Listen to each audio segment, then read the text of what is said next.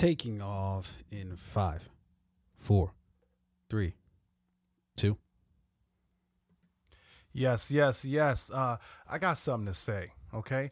Okay. I got something to say. All right. When it's game time, Yeah. it's Dame time. Hey. Okay, you know exactly who I'm talking about. Hey. Damian Hey. goddamn Lillard. Hey. That One boy, time for that kid. Nice. Hey. Cold-blooded. He did it last year versus the Houston Rockets. He Yeah. did it again this year versus OKC. Man, what a series. Yeah. I mean, Dame Lillard, that boy a beast. Yeah. Him and what's that other boy name? Russell Westbrook. Yeah. Him and Russell Westbrook had been going at it the entire series. Yeah. Game put it down. He said in the final seconds, I got the ball. Game time is Dame time. Hey. He dropped a banger. Game on time. Dame time. Yo, one of the best games I've seen in a while. NBA playoffs. It's officially in session. Yeah. It's looking good. The West is looking crazy. The East is looking a little bit more competitive now that LeBron isn't around. LeBron's out of town. LeBron left the East. It opened wide the fuck up. Yeah. I can't tell if it's more boring or more exciting. Yeah. I don't know. So it's always exciting watching LeBron, right? Like Yeah. even if you know the only team coming out of the East is whatever team LeBron is on, it's still exciting to watch. Now, I mean, it does open it up, right? You've got the Celtics, you've got, Miami made a run last year, I believe it was. You've got Milwaukee Bucks. Are they considered the East? Yeah, I guess so. Yeah. There's just more competition there, right? Yeah. Which that's fun, right? Again, usually it's whatever team LeBron is on, which for a while it was Cleveland, then it was Miami, then it was back to Cleveland, right? Now Philly's in it. If you're a fan of a basketball team in the East and you're in a city outside of Miami and Cleveland, now you get to watch your team. Did Philly get Brooklyn up out of there? They got him up out of there, right? I think Philly got Brooklyn out of there. I remember I was watching Saturday and I didn't see who won. Well, no, I saw who won the game. I don't know if the series has been decided yet. I think the series is still going on, but I think Philly is about to advance to the second round. Okay. Yeah. Hey, shout out to fucking NBA. Yo, it's playoff time. It's exciting. Playoff time is fun. Playoffs. I don't give a fuck about basketball Yeah. up until playoff time. But come playoff time, I'm a fan. I barely care about it during playoff time. Hey, before we proceed with anything further, hello there. How's it going? Hey. Yeah. How you guys doing? Here's our beautiful faces. The Fade podcast is now officially video savvy. Video. We're live. Yeah. You can see us, our faces. Yeah. Damn, I'm gonna have to have like better shape ups. I'm bringing it the scruff and ugly as fuck. You don't really have much facial hair anyway. Come on, man. It's been a struggle for you. Well, I'm not even gonna most of your life. I'm not gonna hit you back with like a reply to that. I'm just gonna be like, I'll be hurt by that. That's hurtful. You know that. That's what it was meant to do. You fucking prick. All right, and on that note, let's get this shit underway.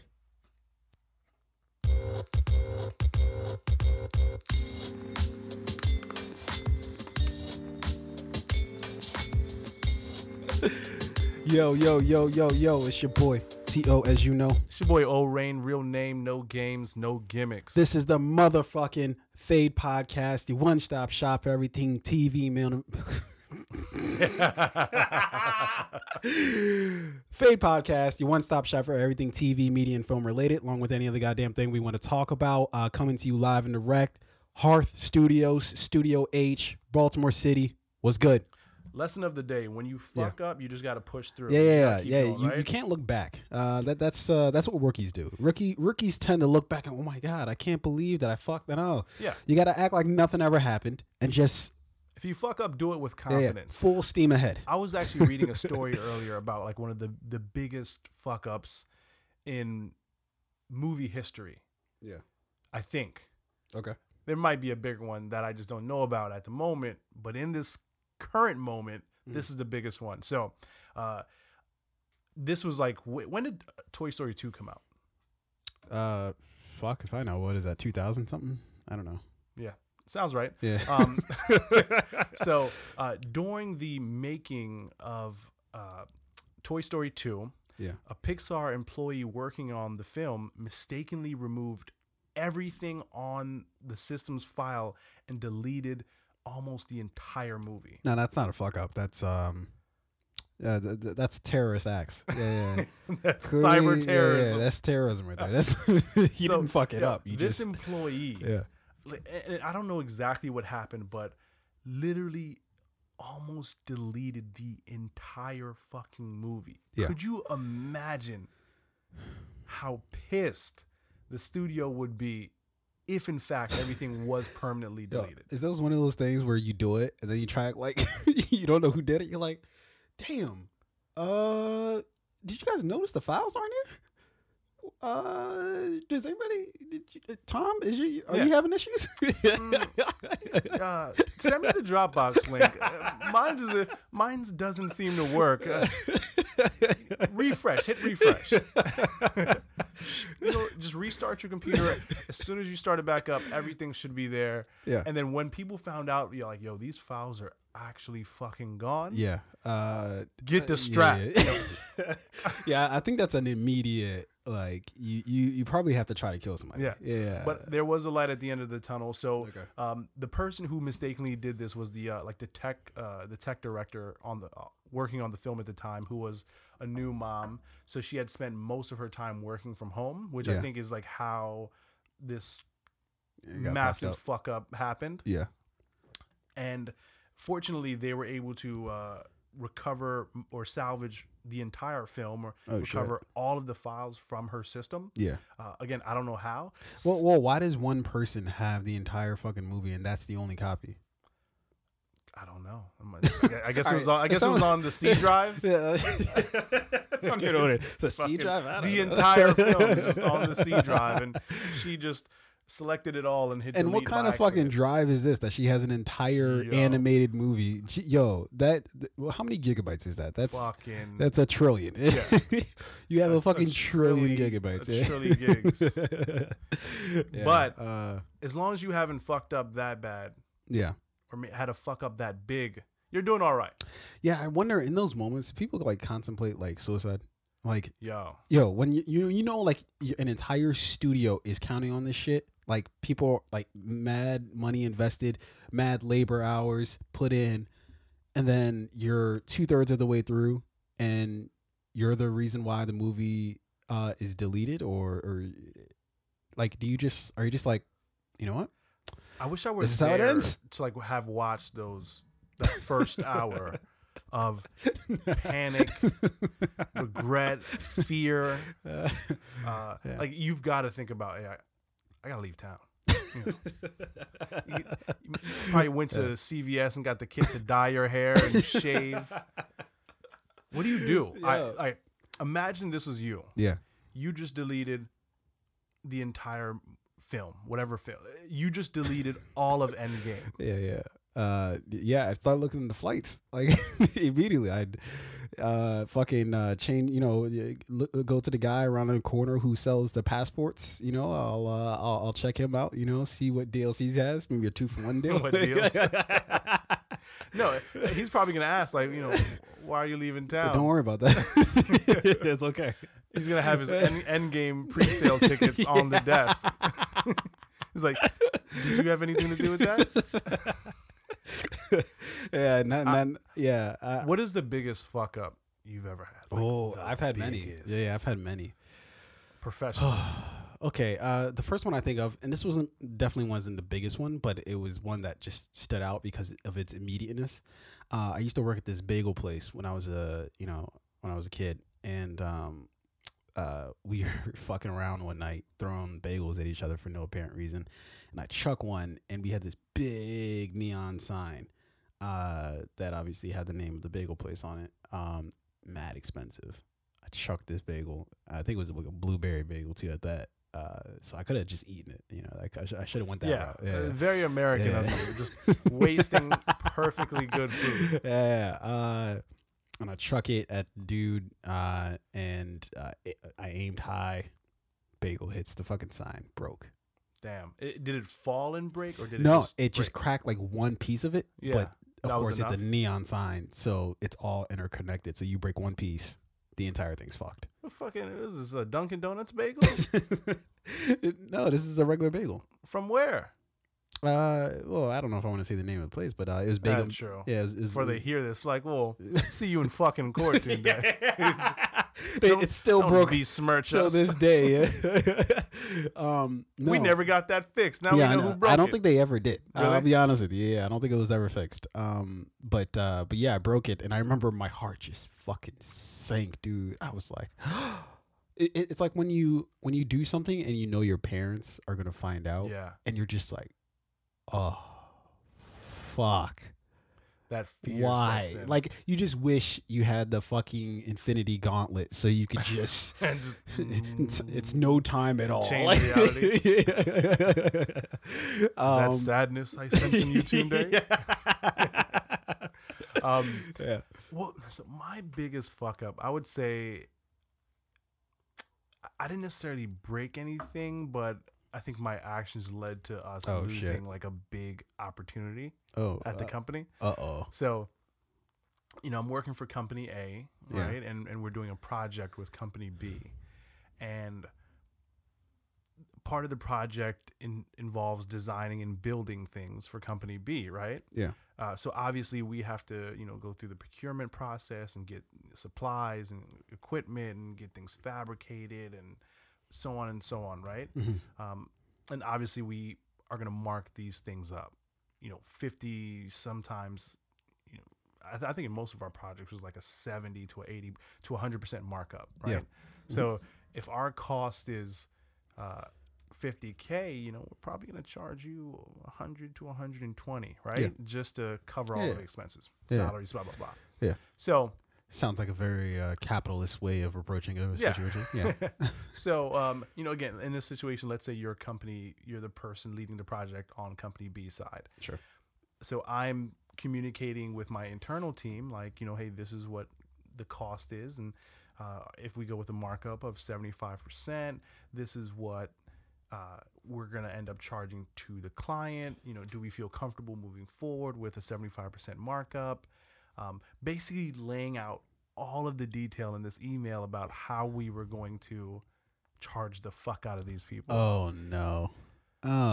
Mistakenly CC'd the client on the email. Oh. So they saw everything. What was that immediate feeling like? Yo. So I initially didn't realize it. Oh, that's even worse. Yeah, until my boss responded to the email. No. Like, the client was CC'd. And that's all my boss said is like the client was CC'd. Oh. So I went back and I looked at my sent box. Yeah. And I saw everybody that was how did you do that? Yo, I have no fucking idea. I don't know. I was like, were you subconsciously trying to help them out? You were just like, yo, fuck it, let me let these niggas know what the now. what Fortunately, the logo is. like with Outlook, right? You can recall an email. No, that never works. It never works. Yeah, never works. So I went because the person has to like accept that you're going to recall it. Really? I've had many of these situations. I don't think me personally, like, that's fucking stupid. Yeah, I know, right? So if I try to recall an email, you get to read it first, or you can deny it. You can read it first and accept it. Like, no. I like, read that. You can either accept or deny. Like, so but you'll know, like, the other person will know that you accepted or denied it. Yeah. You know what I mean? So it's like, I think the idea is, motherfucker, I never knew this. But you can't. Many emails I've tried to record. And everybody's denied it. Like, no, nigga, I'm seeing this shit. I'm going to keep this shit. I'm going to keep this shit. Yeah. Yo, like, in that moment, I was just like, holy fuck. Like, yeah, that's like the worst feeling in the world. Either we're going to lose this project. Yeah. Or the client's going to be like, yo, you guys got to drop this shit down to a 15% markup. You guys are going to make nothing of this. What came of it? I mean, I think for whatever reason, the project didn't go through. Like, we didn't end up winning that project. And I don't believe that had a major factor. Exactly why. Yeah. Or so they tell you. Yeah. Your boss afterwards like, man, fuck that guy. Yeah. But yo, I was like, for the whole fucking week, and that happened on like Tuesday. The whole fucking week, I'm just like, holy shit. And my boss is very professional about like, we just got to make sure we're buttoned up, cross our T's, dot our I's. Whenever you send an email, read it through again, make sure who's on the email is supposed to be on there, whoever's not. And I'm like, you know what? Yeah, you're right. I made a huge fucking mistake. I think maybe that's like the point of it that I hate, especially like when it was just like it was a fuck up that wasn't like you're just stupid. It's just, oh, I just had a fucking slip up, right? Yeah. Because then other people take advantage of it, like, oh, now I get to talk down to this dummy. Like, hey, just read your emails from now on. I was like, no, motherfucker, I know. Especially if you're working on a team, right? Like, people like, you fucked up. Yeah, and they love to lean into it too. Like, I'm never gonna let you forget how much you fucked up. Like, you guys are just fucking having lunch on a random like Thursday, and they're like, oh yeah. Oh, by the way, just remember to look at your emails from now on. Just make sure, and you're just like, subtle fuck you.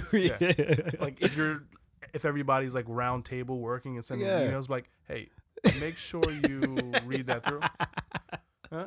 Like, and you can't say anything. You're like fighting. What is the best fuck up movie? Fuck up movie where somebody fucks something up. Someone just fucks something up like royally. Huh. I feel like there's so many, and I'm like, I can't immediately think of one it right now. Right? I feel like I know of one where somebody fucks up royally. There's so many movies where somebody's like fucked something up, and like the entire movie is like about them.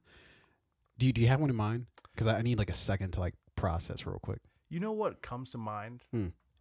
This is more like not necessarily a fuck up, but just when you think you're smarter than everybody else in the room, and you're really not. It was a good one. The Italian Job. It's been a while since I've seen The Italian Job. Remember there was the heist that they did. Yeah, it's in what, Paris or I think so. I guess maybe Italy. Italy. That would make sense. The Italian Job. Yeah, the Italian Job in Paris.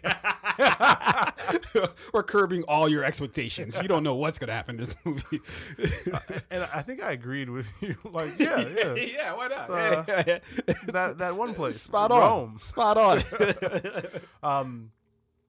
But yeah, so like Edward Norton thought he could outsmart. Like, they did the job, right? Yeah. And then Edward Norton turned his was back. Was it Edward Norton or was it Mark Wahlberg? I remember The Italian Job.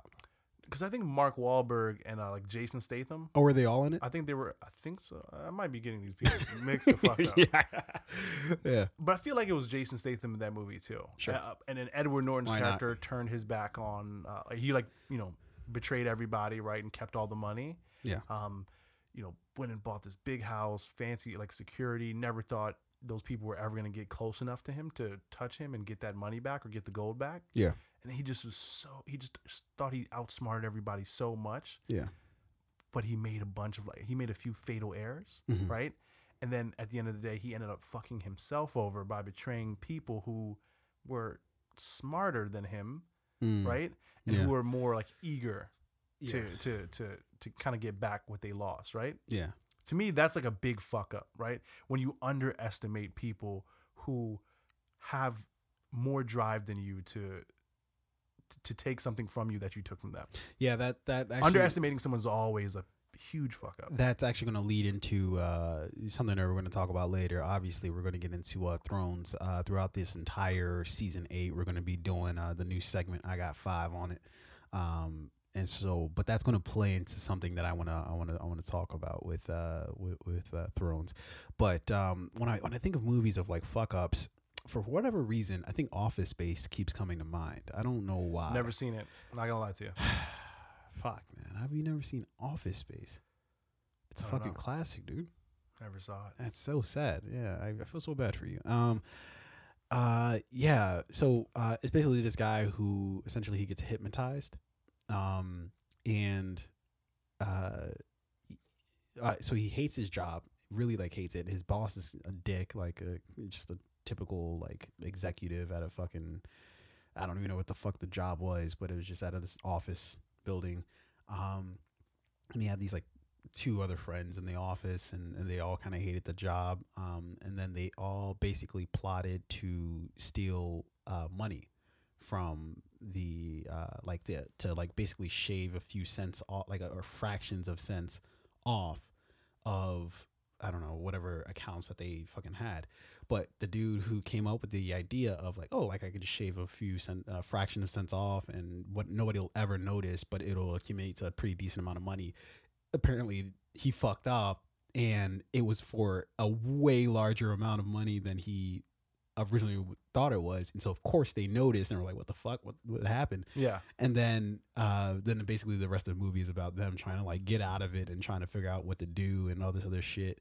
So I think that movie is what comes to mind when it comes to fuck ups, because it was like, they found out, and then all of a sudden they're like, they're talking so much shit about the place before, and then now they're like, oh my god, I can't go to jail, like, and I don't want to lose my job, like, and it was And at the root of like a major fuck up, it's always either just like carelessness, greed, like thinking you're smarter than everybody else in the room, right? Yeah, I think the most selfishness. Unfortunate one is carelessness, because that's the one where you're just going about your life, you're cruising along, everything's great, hunky dory, everything's humming along, and then that's the perfect time for something to go drastically haywire, because you just stop really paying attention. Yeah, and you still have to own 100% of the blame, right? Yeah, but all you just think to yourself, like, it's like I think to myself, like, I think perhaps my biggest fuck ups were like car accidents, right? Like, so there's been 2 car accidents that I've had. One that I was like, yeah, this is completely my fault. The other was just like, yo, I don't know, this is questionable. This is on the fence. I was texting. I don't know. What do you want me to do? Hey, look, she told me to come over, and so I was trying to text her back. I gotta hit her back. You can't not hit her back. Go get some pussy. You've been there, officer. He's like, put your hands behind your back, sir. Officer, come on, sir. It's me. Just get into the car. Yeah, I know, like, like, it's me. But yeah, it was one car accident. It was just like, so I tried to make a left-hand turn. So I was coming off of a side street, and I was trying to make a left-hand turn onto like the main road. There was a car coming, and this is at night too. There's a car coming, and it was like, it might have been a van, but perhaps I'm just making that up to make myself feel better. But I think it was a van. But I couldn't see that there was another car behind it, sort of in the car that's closest to me that I see in its blind spot. Mm-hmm. But it was trying to pass that car, and I didn't see it. So I thought the van was going slow enough where I could make that left-hand turn. So as soon as I go, like when I'm about to go, I look at this van. I'm like, all right, the van's far enough away. And I look to my left while I'm basically going, because I know I can beat the van. So I'm looking to my right to see if there's a car coming there. As soon as I get out there, there's a fucking what's it called? Pickup truck. No. It's a Jaguar. Jaguar. A Jaguar, yeah. But it's like one of those old Jaguars. Gotcha. But it was a fucking Jaguar that just fucking flew past, and I clipped the side of it. And I was like, fuck. And this was at a point in my life where I was like, I was going to school, I was working, everything was just humming along. Yeah. And then this motherfucker came out of nowhere. How was the damage? Was it like bad? Yeah.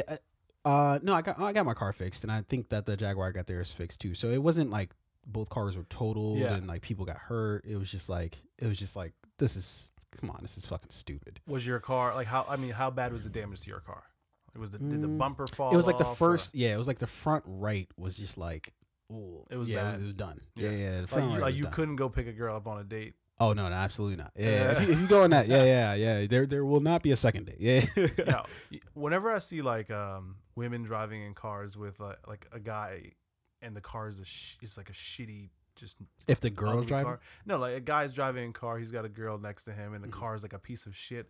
I always think like, damn, she must love that motherfucker. Hey, sometimes love is love. Because that's a piece of shit. Do you think that? I'm like, good for you, brother. Do you think that women, and maybe this is a stupid question, but do you think that women really do value that in terms of like, if you like, and I guess it's like a talking without talking, right? Mm-hmm. Like, it's like, hey, I drive this car, therefore, at the very minimum, I can pay my bills, I got a place to stay, like I can take care of myself. Like, it's like something that signifies, hey, I'm doing all right. Yeah, I mean, I think it symbolizes it, or it gives the and I'm using the wrong words here, but it gives the symbol that like, hey, I'm doing okay. My finances are somewhat in order. I'm relatively successful. Yeah. You know, either I have a good job or I'm a business owner. I do something that can allow me to afford a car like this. Yeah. Right now, that's not always the case because there are a lot of people driving really, really nice cars that are drowning in debt. Absolutely. Or at least shouldn't be driving that car because or they it's can't leased. afford it. Yeah. Now, leasing is actually smart, right? Like depends. It depends. It depends on like the terms of your lease and whether or not you're going to be upside down on the vehicle at the end of it. Yeah. But What I mean by that is like you can go get like a very nice car, but like really like you live in like your mom's basement, but you can go lease a fucking car and yeah. yeah. I mean, a lot of very like rich people, right?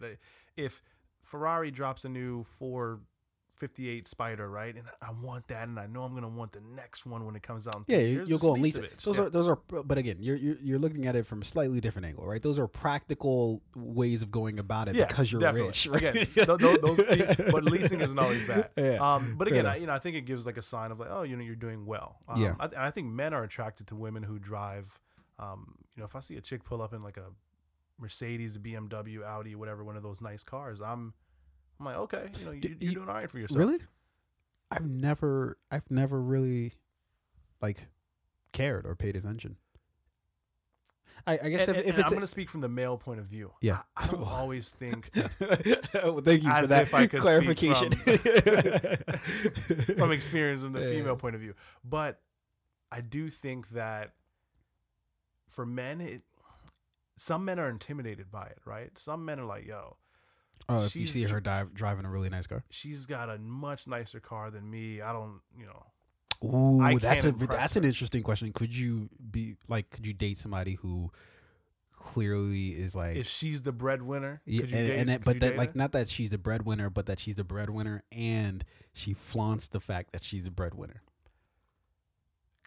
If she's flaunting it? No, I could. Why? Oh, no. Flaunting frail, it, but masculine look, so here's ego. The thing: flaunting it in terms of like throwing it in my face. No. Just that, like that's her vibe. That's who she is. So she's driving the Mercedes. She's driving the fucking BMW. She's got the like the nice bag, and she's always dressed to the nines. She's got Chanel. That type and all of flaunting. Shit. Go ahead, baby. Do your thing. I'm right there. I like how you pointed too. Yeah. As if like do your thing, baby. Right. I'm cool with that. Now she's like.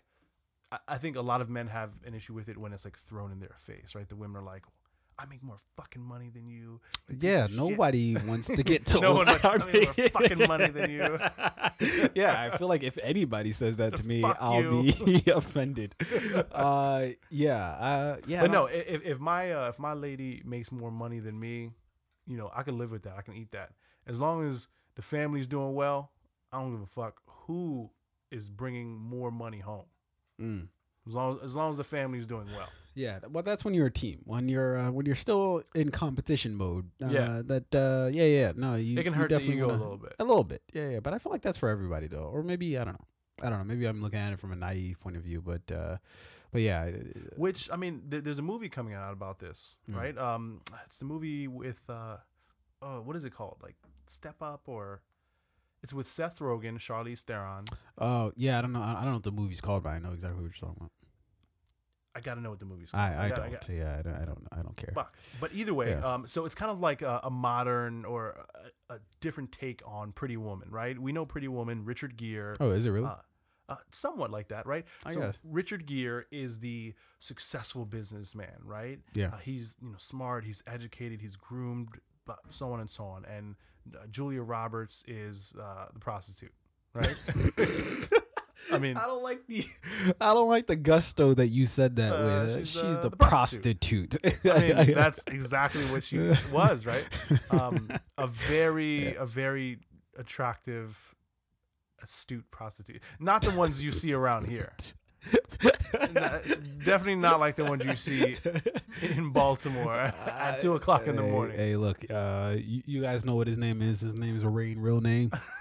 hey, get at him. So on social media everywhere. Just let him know how you feel about what he said about you. All the prostitutes. If you were offended by what I said, and you'd like to challenge me, please. But anyway, so this new movie with Charlize Theron and Seth Rogen, again, it kind of flips the script, right? So now Charlize Theron, I think she is like the Secretary of State in the film, and she hires Seth Rogen as her like speechwriter. Mm-hmm.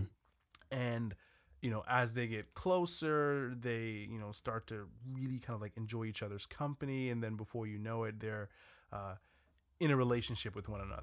Mm-hmm. And this movie is called Long Shot, and it's in theaters May 3rd. It actually looks like a really good movie that I might sneak into.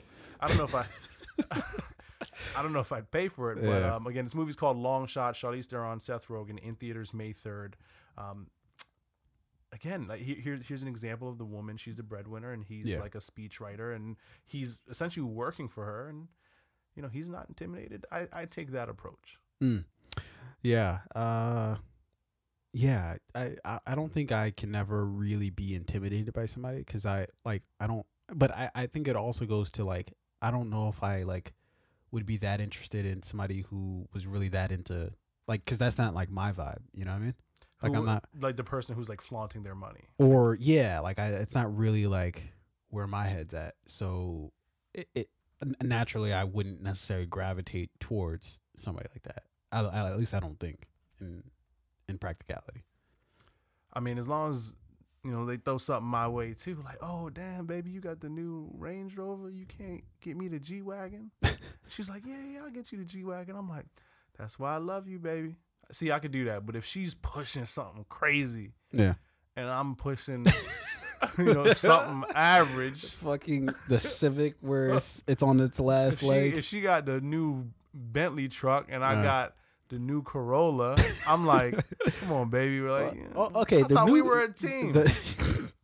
The new Corolla, okay, but if it's from like 1999, the 2000 Corolla, probably not. Yeah. Nah, see, even if it was the 2019 Corolla, I'm like, baby, you got the Bentley truck. Share the wealth. Nah, I gotta cheat on you. Yikes. Jay cheated on B. All right. Well, that took a turn. Okay. Let's jump into some upcoming movies. There's only one upcoming movie. And we all know what the fuck that is. Avengers Endgame. Is anything else in the world happening? Not that I know of. I'll be honest with you. This week should not even exist. This week should not be a thing. We should just forego this week, skip to the weekend. There's nothing else happening this week that I give a fuck about. Except for one thing. My daughter. Well, I was gonna go in a different direction, true.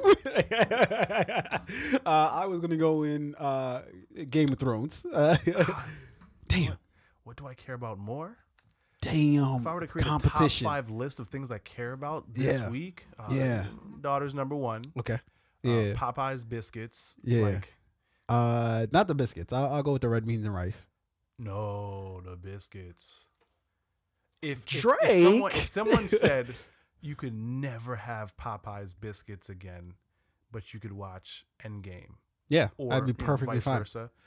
I'd be perfectly fine watching Endgame. I'll be okay.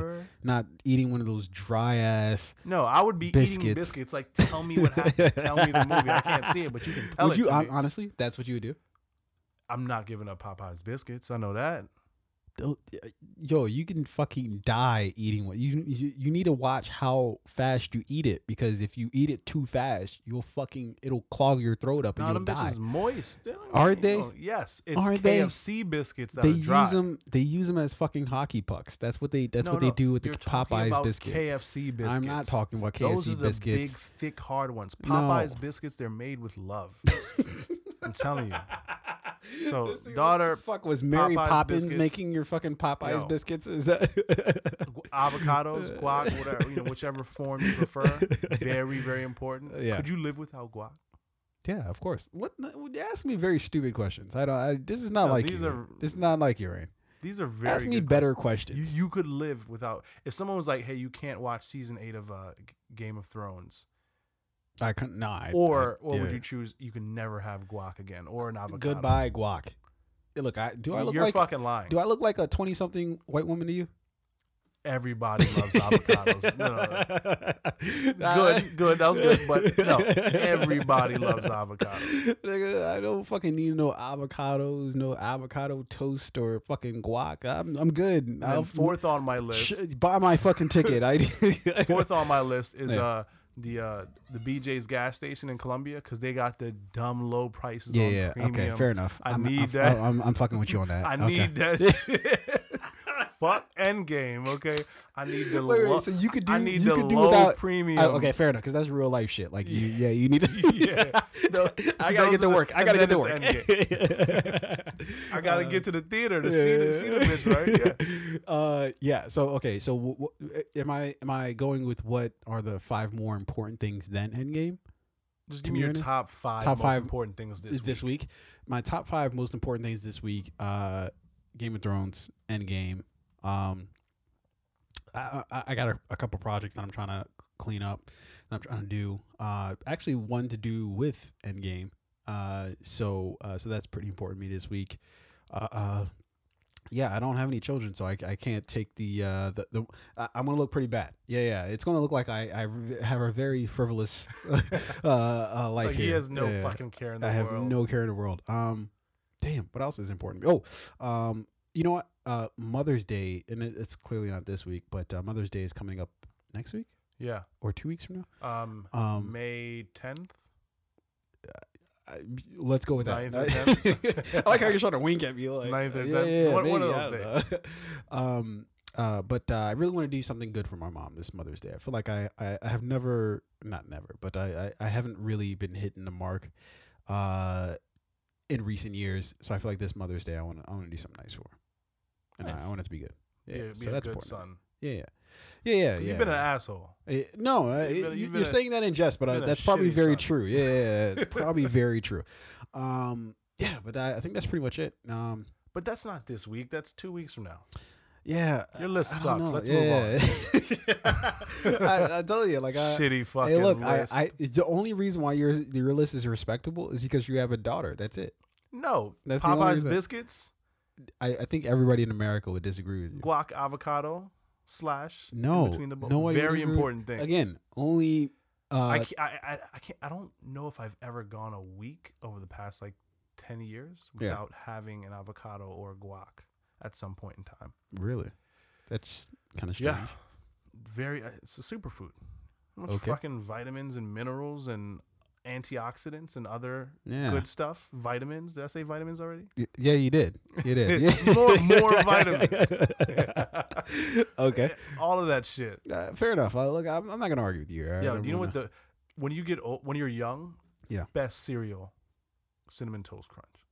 Yeah, that's very true. When you're older and you like, I got high blood pressure. I can't be eating that shit. The best breakfast is avocado toast.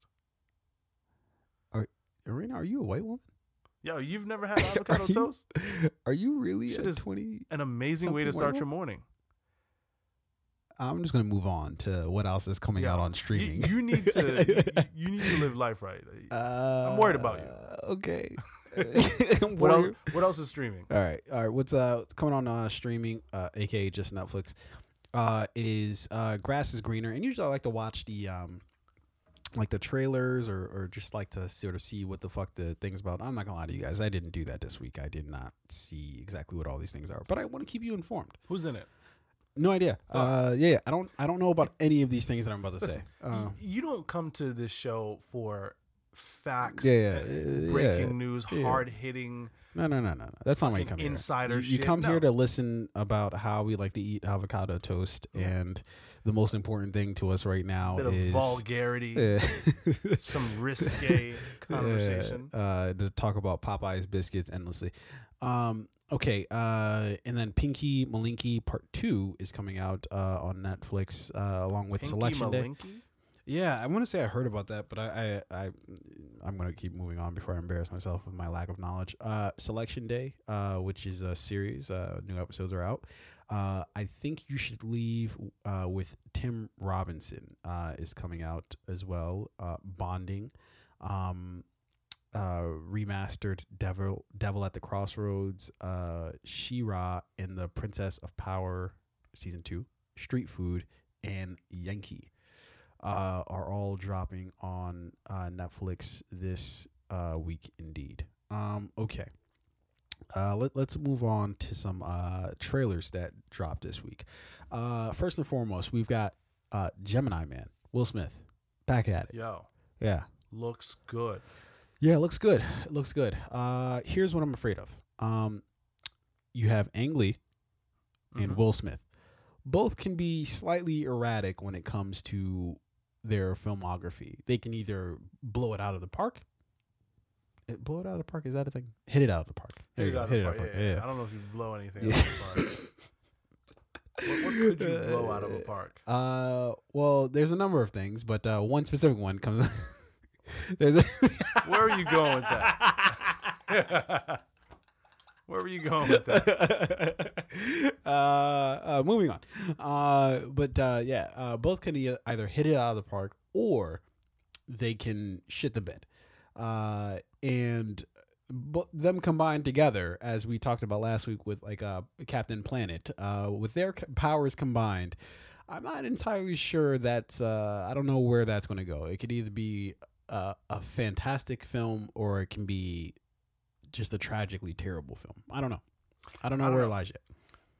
I think for the most part, Ang Lee has delivered. You know, if you look at his his what is it called? Filmography. Yeah. If you look at his history of work, his body of work, it's been for the most part, above average, well above average, I'd say. He's done some dope shit.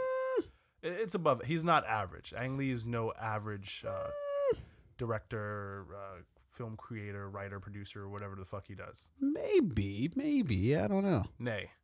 I mean, he did come out again. No, we had the conversation about this earlier, but he did have the first Hulk film with Eric Bana. Eric Bana. I'm sorry. Which I think, I like Eric Bana. I think that film was very disrespected just because it wasn't as good as deservedly the Hulk we're getting so. Now. It's deservedly so. Edward Norton's Hulk, his movie, that was terrible. Okay, Eric Bana's was good, but it was the very beginning. It's the first time we're seeing. I don't know why you're arguing. It's about easier this. to do the second and the third one, but Ang Lee. You're coming out with a lot of flowery language here, but let's just get to the Ang point Lee's of Hulk with Eric Bana was a good film. So for the most part, I think Ang Lee's work is above average. And you put Ang Lee, you team him up with an actor the caliber of Will Smith, with a very I'll say, I don't know if this is a new idea, right? But I can't recall any movie I've seen like this before, right? What, like Will Smith? Will Smith has come out with movies like this before. He came out with he's had like I, Robot and all the other shit. It's all it's a sci-fi futuristic movie, yeah. But this is a younger version of yourself sent from an alternate reality. Isn't that Looper? With the exception of it wasn't like a younger Bruce Willis so much as a younger John Gordon Levitt, whatever the fuck his name is, JGL. No, listen, this is a new idea. This is that's what you do. This is something new. Nowhere else to go. You're just like no. But I love the idea here. A young Will Smith sent from, I guess, the past into the future to kill an older version of himself. But the challenge here is your older self is going to know the younger you better than the younger you knows yourself. Okay. Again, you team him up, Will Smith with Ang Lee. I think we're looking for. I think we're going to get a great movie here. All I'm saying is that it can go either way. It can either be a really good film or it could be a tragic disaster. So that's all I'm saying. No faith. I thought it was a really good trailer, though. I thought it's put together well. What do you think about the CGI for young Will? The Fresh Prince. It looks good. He was in Fresh Prince, full effect. Fresh Prince. He had the high top and everything. Clearly, no one from the Aladdin project came anywhere fucking near this project, right? Which is good. Yeah. You notice how Will's putting this out like before, or he at least put this trailer out before Aladdin dropped. He's like, yo, look, I can't have my career take that much of a hit. All right. Yeah. Doesn't he have another project coming out too? Will Smith? So maybe, I don't know. He did a project for Netflix about like Planet Earth. I think he's got something else coming out as well. This movie, all before Aladdin hits. So I think he's like, I'm going to build up some good momentum for myself. So when Aladdin comes out and everyone's disappointed, you know, I'm going to be at 100. Stuff, guys. Aladdin's going to drop me down to 85, but I'm still above average. Yeah. Okay. So, I thought it was a good trailer. I thought it was well done. But it did have one sort of egregious thing in it for me. I think her name's like Elizabeth Winstead or something like that. She was like, oh, the reason why he's so familiar to you is because he's like the younger you, or he is you, or some shit like that, right? The entire backdrop behind Will and whoever else was standing next to him in that scene, that was all CGI. But it was just like a regular fucking school. And I was like, why were you couldn't they have done that on set? Just do it on site somewhere. Go to your local community college and do that shit. Like, what are you doing? Go to Wild Lake, film it there. Yeah, it was very. I'll have to go back and look at that. But was like, you could tell it was very CGI? obvious, or not CGI, but green screen. Yeah. Which I don't know, but yeah, it was very obvious, and I was like, it's probably just lazy. Hey, we only have 12 days to shoot. All right, fuck it. We need to do 18 scenes in one day. Will was like, hey, we need to hurry up and shoot this shit. I've got Aladdin coming out soon. We need to get this on film, get it edited, get it in theaters. Edit while you work. Edit while you work. Yeah. Okay. So another trailer that came out that caught my eye, and I'm not sure, I don't think you probably haven't heard of this film. This is called Brian Banks, I believe is the film title. How do you know I haven't heard of this film? Have you heard of it? No. Okay. I mean, don't all right, fair make enough. assumptions. All right. Well, you haven't. So, asshole, telling me, assuming I don't know what. Even if I don't know it, don't assume I don't know it. But you give me the benefit of the doubt that I may know the thing that I most likely don't. False. Okay. Brian Banks. This is a movie about it's actually a true story about a gentleman who he had like a football scholarship, and then he was accused of some sort of crime, so he was sentenced to jail. Yeah, I know his story. Oh, okay. Mm-hmm. But it actually looked decent, and given the subject matter, usually I'm like, I've been there, done that. Don't need to see this. But it actually looked pretty good. I can't guarantee you that I'll fly out to either theaters, or even when it does inevitably become available on VOD, that I'll actually take the time to like probably watch it. But just the trailer looked actually surprisingly good. Yeah, I think Brian Banks coming out of so I think he may have come out the same year as like Brian Westbrook, the Eagles running back. But he was one of the top college prospects. A guy who's clearly going to go to the NFL, right? And maybe even have a good career in the NFL. He was just a talented athlete. Then the accusation, he got indicted. What was the accusation? I think it was like rape, right? Yeah. And then I think the woman who accused him of rape had was a part of his exoneration in terms of like she admitted that the events that she said happened never happened, or like there was DNA evidence, or there was something in the story that allowed for him to go back to the trial, fight his case, and obviously and then win and be exonerated. Well, thanks for spoiling the movie for us. Yeah. Well, no, I mean this information is already out there. I'm sure there's a lot of stuff we don't know, but and like when you hear stories like these, I'm always happy that this person's gotten their life back, but they've also lost a great 10 years of it. Absolutely. And a potential, it's a massive career in the NFL. Life-shifting event is what that is. But yeah, the reason why I said it, like it's not a movie that I'll probably like make a point of it to watch, is because it's like I don't know, I've been there, done that with this type of sort of story. This is coming out in theaters? I believe so. I'd have to double check that. Don't quote me on that, but I saw. I think it's from Paramount. Okay. No. That was Gemini Man. It's from Paramount. I forget where I saw this, or what company was behind this particular film. But whenever movies like this come out, right, where it's based on some like a living person's life story, events that happen to them. Yeah.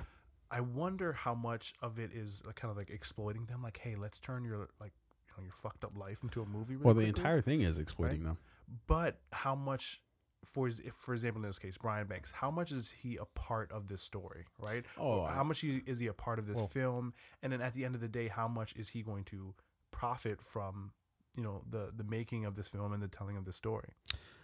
Yeah, I don't know. All that gets complicated, right? Because say like if there's like a book based on this, then I guess whoever owns the rights to the books then gets a cut of the film. Like you have to, they have whoever's making the film obviously has to buy the rights to the story itself. I don't know. So that web gets sort of it gets weavy. Yeah, very weavy web that is. Well, hopefully for him, I mean, he's already lost out on the opportunity to play in the NFL, which was his dream, and that was taken away from him. So hopefully he's not being exploited. I'm sure he's being. Yeah, hopefully he's not being yet again exploited, and he's making some type of money off of this that's gonna at least take care of him for the remainder of his life. I run nothing past these lawyers. They're pretty good. They get paid a lot. Probably gonna fuck him. Damn. Yeah. That's typically how these things end up. Is man, that sucks. What happened to you? Yeah. Also, sign right here. I'm gonna have to do some research on this and see if I can find out, and if he is playing a big part in the making creation of the film. I whenever I it's may like go see it in theaters because I'm just so familiar with his story. Whenever it's a story like this where it's directly about somebody's life, I always just assume that they had to have a major part in it, because it's like, well, why tell the story if you're not going to actually, like, unless it's somebody who did something like really fucked up, like if it's, how they're having all these Ted Bundy films coming out. Yeah. I imagine they didn't go to Ted Bundy if he's even alive. Is Ted Bundy alive? That's a good fucking question. I don't know, but anyways, whether he's alive or dead doesn't matter. But it's not like they're going up there and be like, Ted, give us the low. Yeah. Let us know what's good. Backstory, Ted. What really happened? But, this movie does sound interesting to me. It's one that, I'd likely go see. But I just hope that, what's this guy's name? Chadwick Boseman is playing... he's definitely not Eric Banks. You know why? He's definitely not. Because whenever he plays anyone, it's always he kills historical it. figure. Whether he plays Jackie Robinson in 42 or he played Thurgood Marshall in the film Marshall. Mm-hmm. And there was another movie where he played like he was like a singer or something like that. A historical figure. Or he played James Brown. He played James Brown? Yeah. What movie was that called? I don't know. James Brown. I feel good. You know what? I think he also played. He was in the movie. No, you know what? That was Rob Brown who played Ernie Davis in the film The Express, about the Browns running back from back in the day. I don't even know who that is. I'll be honest with you. What? You don't know Ernie Davis? No. Damn, did I even just say his name wrong? Probably. No. Yeah, it's right. Ernie Davis. Anyway, Chadwick Boseman. He's a can't miss guy for playing any black historical figure. Yeah, no, this was even the guy. fake ones, even T'Challa, right? Hey, killed that. The always getting beat up T'Challa. He's famous for playing him. This I forget the name of the guy who's playing Brian Banks, but I've seen him in a number of movies. He's a pretty good actor, this guy. But anyways, let's move on. Swamp Thing. Is also coming out. I don't know why I decided to. In my mind, I was like, we should probably skip this, but I decided to go for it anyways. Swamp Thing from DC is coming out. It's a series. I'm assuming it's going to be on the CW, as all DC shows are, because that's the only place that they can be successful, even relatively so. It looked kind of weird. I don't know. I don't think you saw it, but it looked kind of odd. And I wasn't sure what to make of it. But I guess letting the world know that Swamp Thing is a thing. So do with that information what you make. Nothing. Okay. You know what? Fuck it. I'm not playing any shit around. I'm not playing around anymore. We're getting right to the shit here. All right.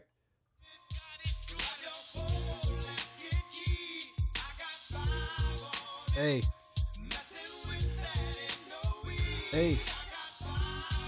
Yo, here comes our weekly Game of Thrones follow-up. I got 5 on it. As if... and we got 6 weeks of this thing, so if you missed last week, go back, Yeah. and listen to that. Strap in. I don't know. That kind of hit at a weird moment. Did it? Hey, you take out of things whatever you want, all right? That was a little bit odd. I'll give you that. You take out of it what you get into it, or what was it? You take out of it what you put in. You get out of it what you get put in. You get out of it what you put in. Take out of it what you put in. It's a bit aggressive. All right, so I think last episode I led this one off. I'm gonna let you give your 5, and then I'll take it from there. Yeah. Okay. First things first. This episode was called "A Night of the Seven Kingdoms," and it was aptly titled. I have been doing nothing short of watching endless videos about theories about what things in the episode meant. But I'll have to say off top, this is definitely. It might be my favorite episode of Game of Thrones. It might be. I know that there was no action in it. Which is, typically a hallmark of Game of Thrones. But this one just had everything that I wanted from the first episode. Everything I thought I was missing from the first episode, I got here. My first note, I teared up. I teared up when Brienne was getting knighted by Jaime. That hit me kind of hard, and then you see her face after she's done. But I think probably the most, all the points in the episode that I love are just these really small moments, right? My most favorite part of the entire episode was when Brienne looks at Podrick, and he gives her like the very slight head nod, like, because Jaime's like, "Do you want to be knighted or not?" And Brienne's trying to be like, fuck it, I don't need this shit, And she looks at Podrick, and Podrick's like, "Come on," because Podrick's been with her for what, 3-4 years now. He's been through. They've been through everything together. She brought Podrick up out of nothing. So she looks at him because she's like, "Yo, this person knows me best out of anybody." And he gives her the ever so subtle head nod. Come on, you want this shit. And then she kneels and gets knighted, and then she tears up, and everybody, and Tormund's over there fucking clapping, and while we're at it, my second takeaway from the episode was Tormund is fucking hilarious. That dude is comedy gold. Yeah, everything he did in the episode was just hilarious. From when he first arrives and he hugs Jon out of nowhere. Yeah, no one saw that coming. Nobody saw that coming. And then he turns around, he's like, "Is the big lady here?" That was hilarious when he's fucking talking about, he's trying to one up Jaime. So he's like, I killed a giant, and then his wife, what does he say? Suckled me at her teat. And he drank the giant's milk. That's how he got so big and strong. Yeah. And then he drinks the fucking the alcohol or whatever the fuck was in his cup. Comedy gold, this guy. Okay, now I'm going to get into some more like the more serious sort of subject matters here. My third takeaway from from this week's episode is the one thing that Game of Thrones does better than I think any other series, right, is keep moving the ball. And what I mean by that is, you ever see those street dudes who like they have like the little ball under like under the cup. Like, keep your eye on the ball. Keep your eye on the ball. Real quick. Keep your eye on the ball. Left hand, right hand, eye on the ball. You do like? Did you do that in the past? Hey, I'm a hustler, baby. So they keep moving the ball because I don't know how the fuck this show is going. I have no idea. Breaking Bad, I pretty much knew how that show was going to end. Sopranos, maybe not so much, but I kind of knew that it wouldn't end well for old Tony. For old Tony. What else? Mad Men kind of surprised me a little bit in that how sort of muted it was, but I still kind of I kind of knew where all that was going.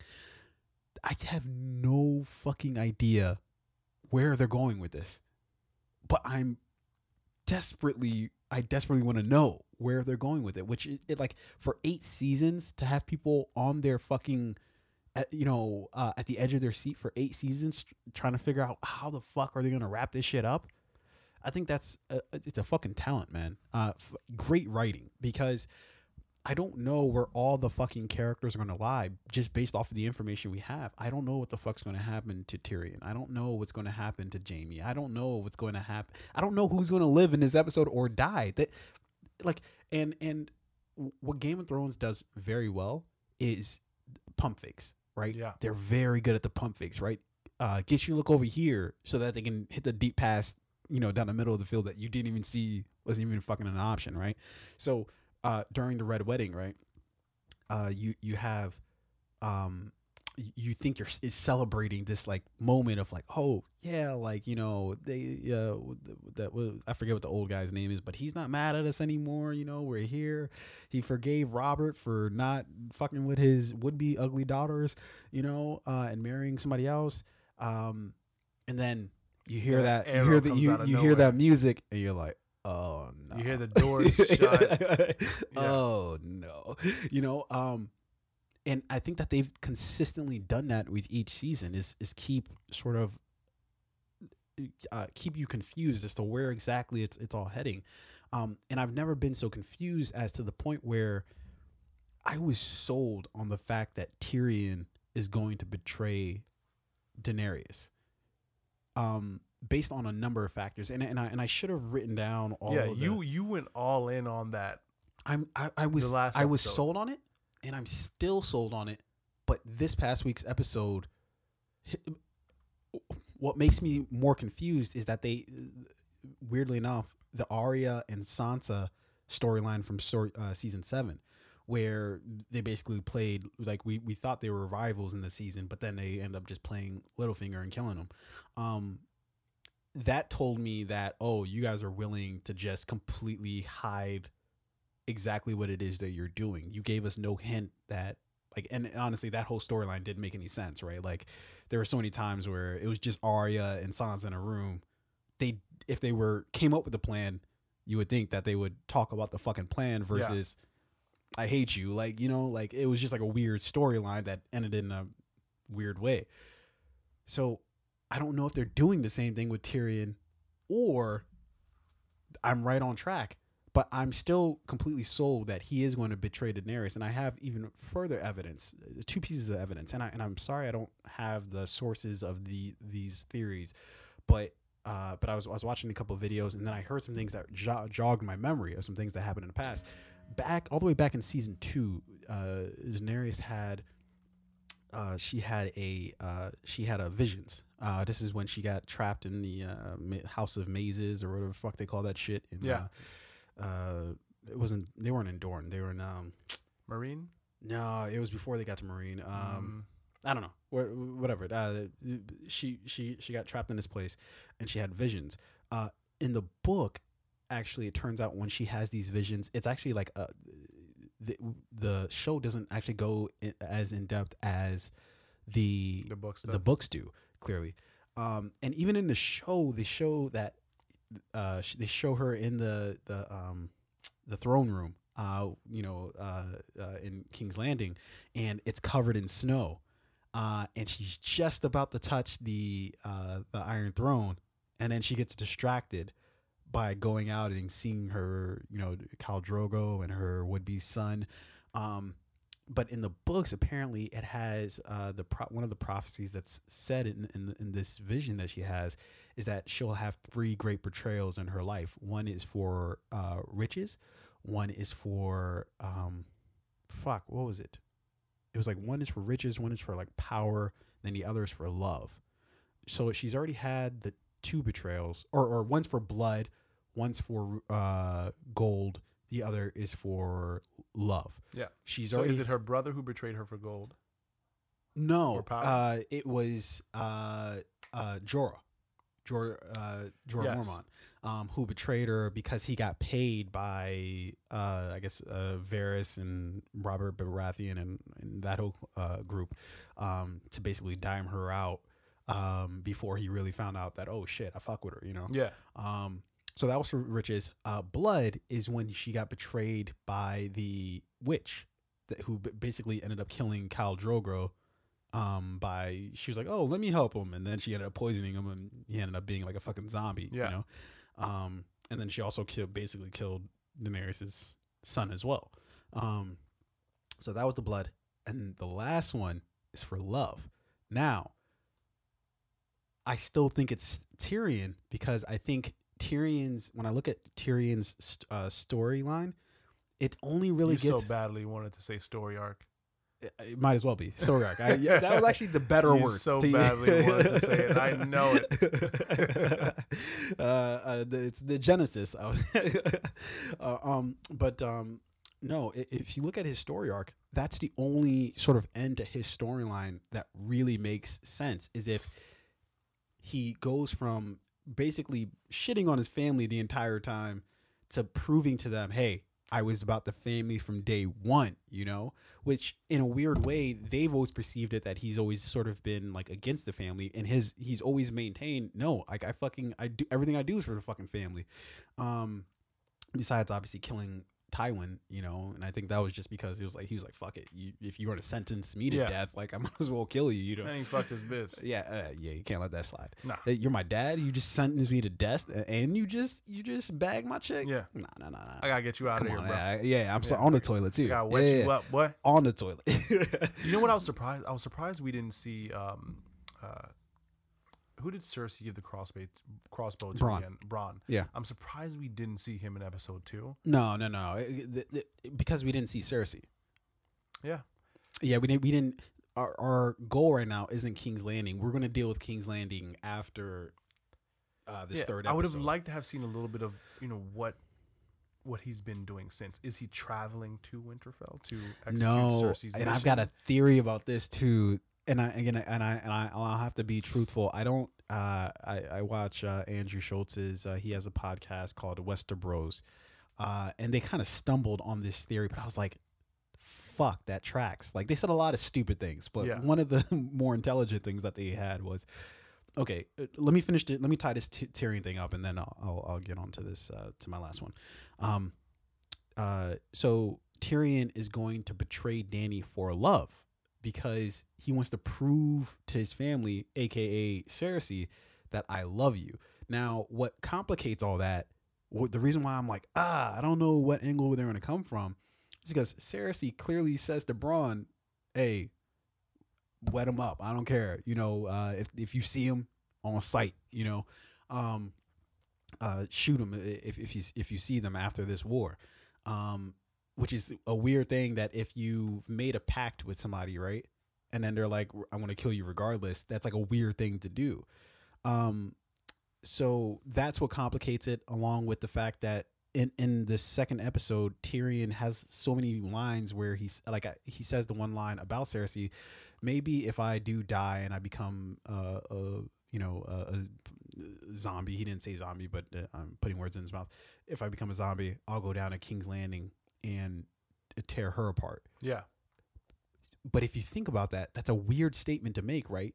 And Jaime didn't hear him because Jaime walked away at this moment, right? So Tyrion, for all intents and purposes, was basically just talking to himself. But it's a weird line, because if he's supposed to do that anyways, like that's a weird thing to think.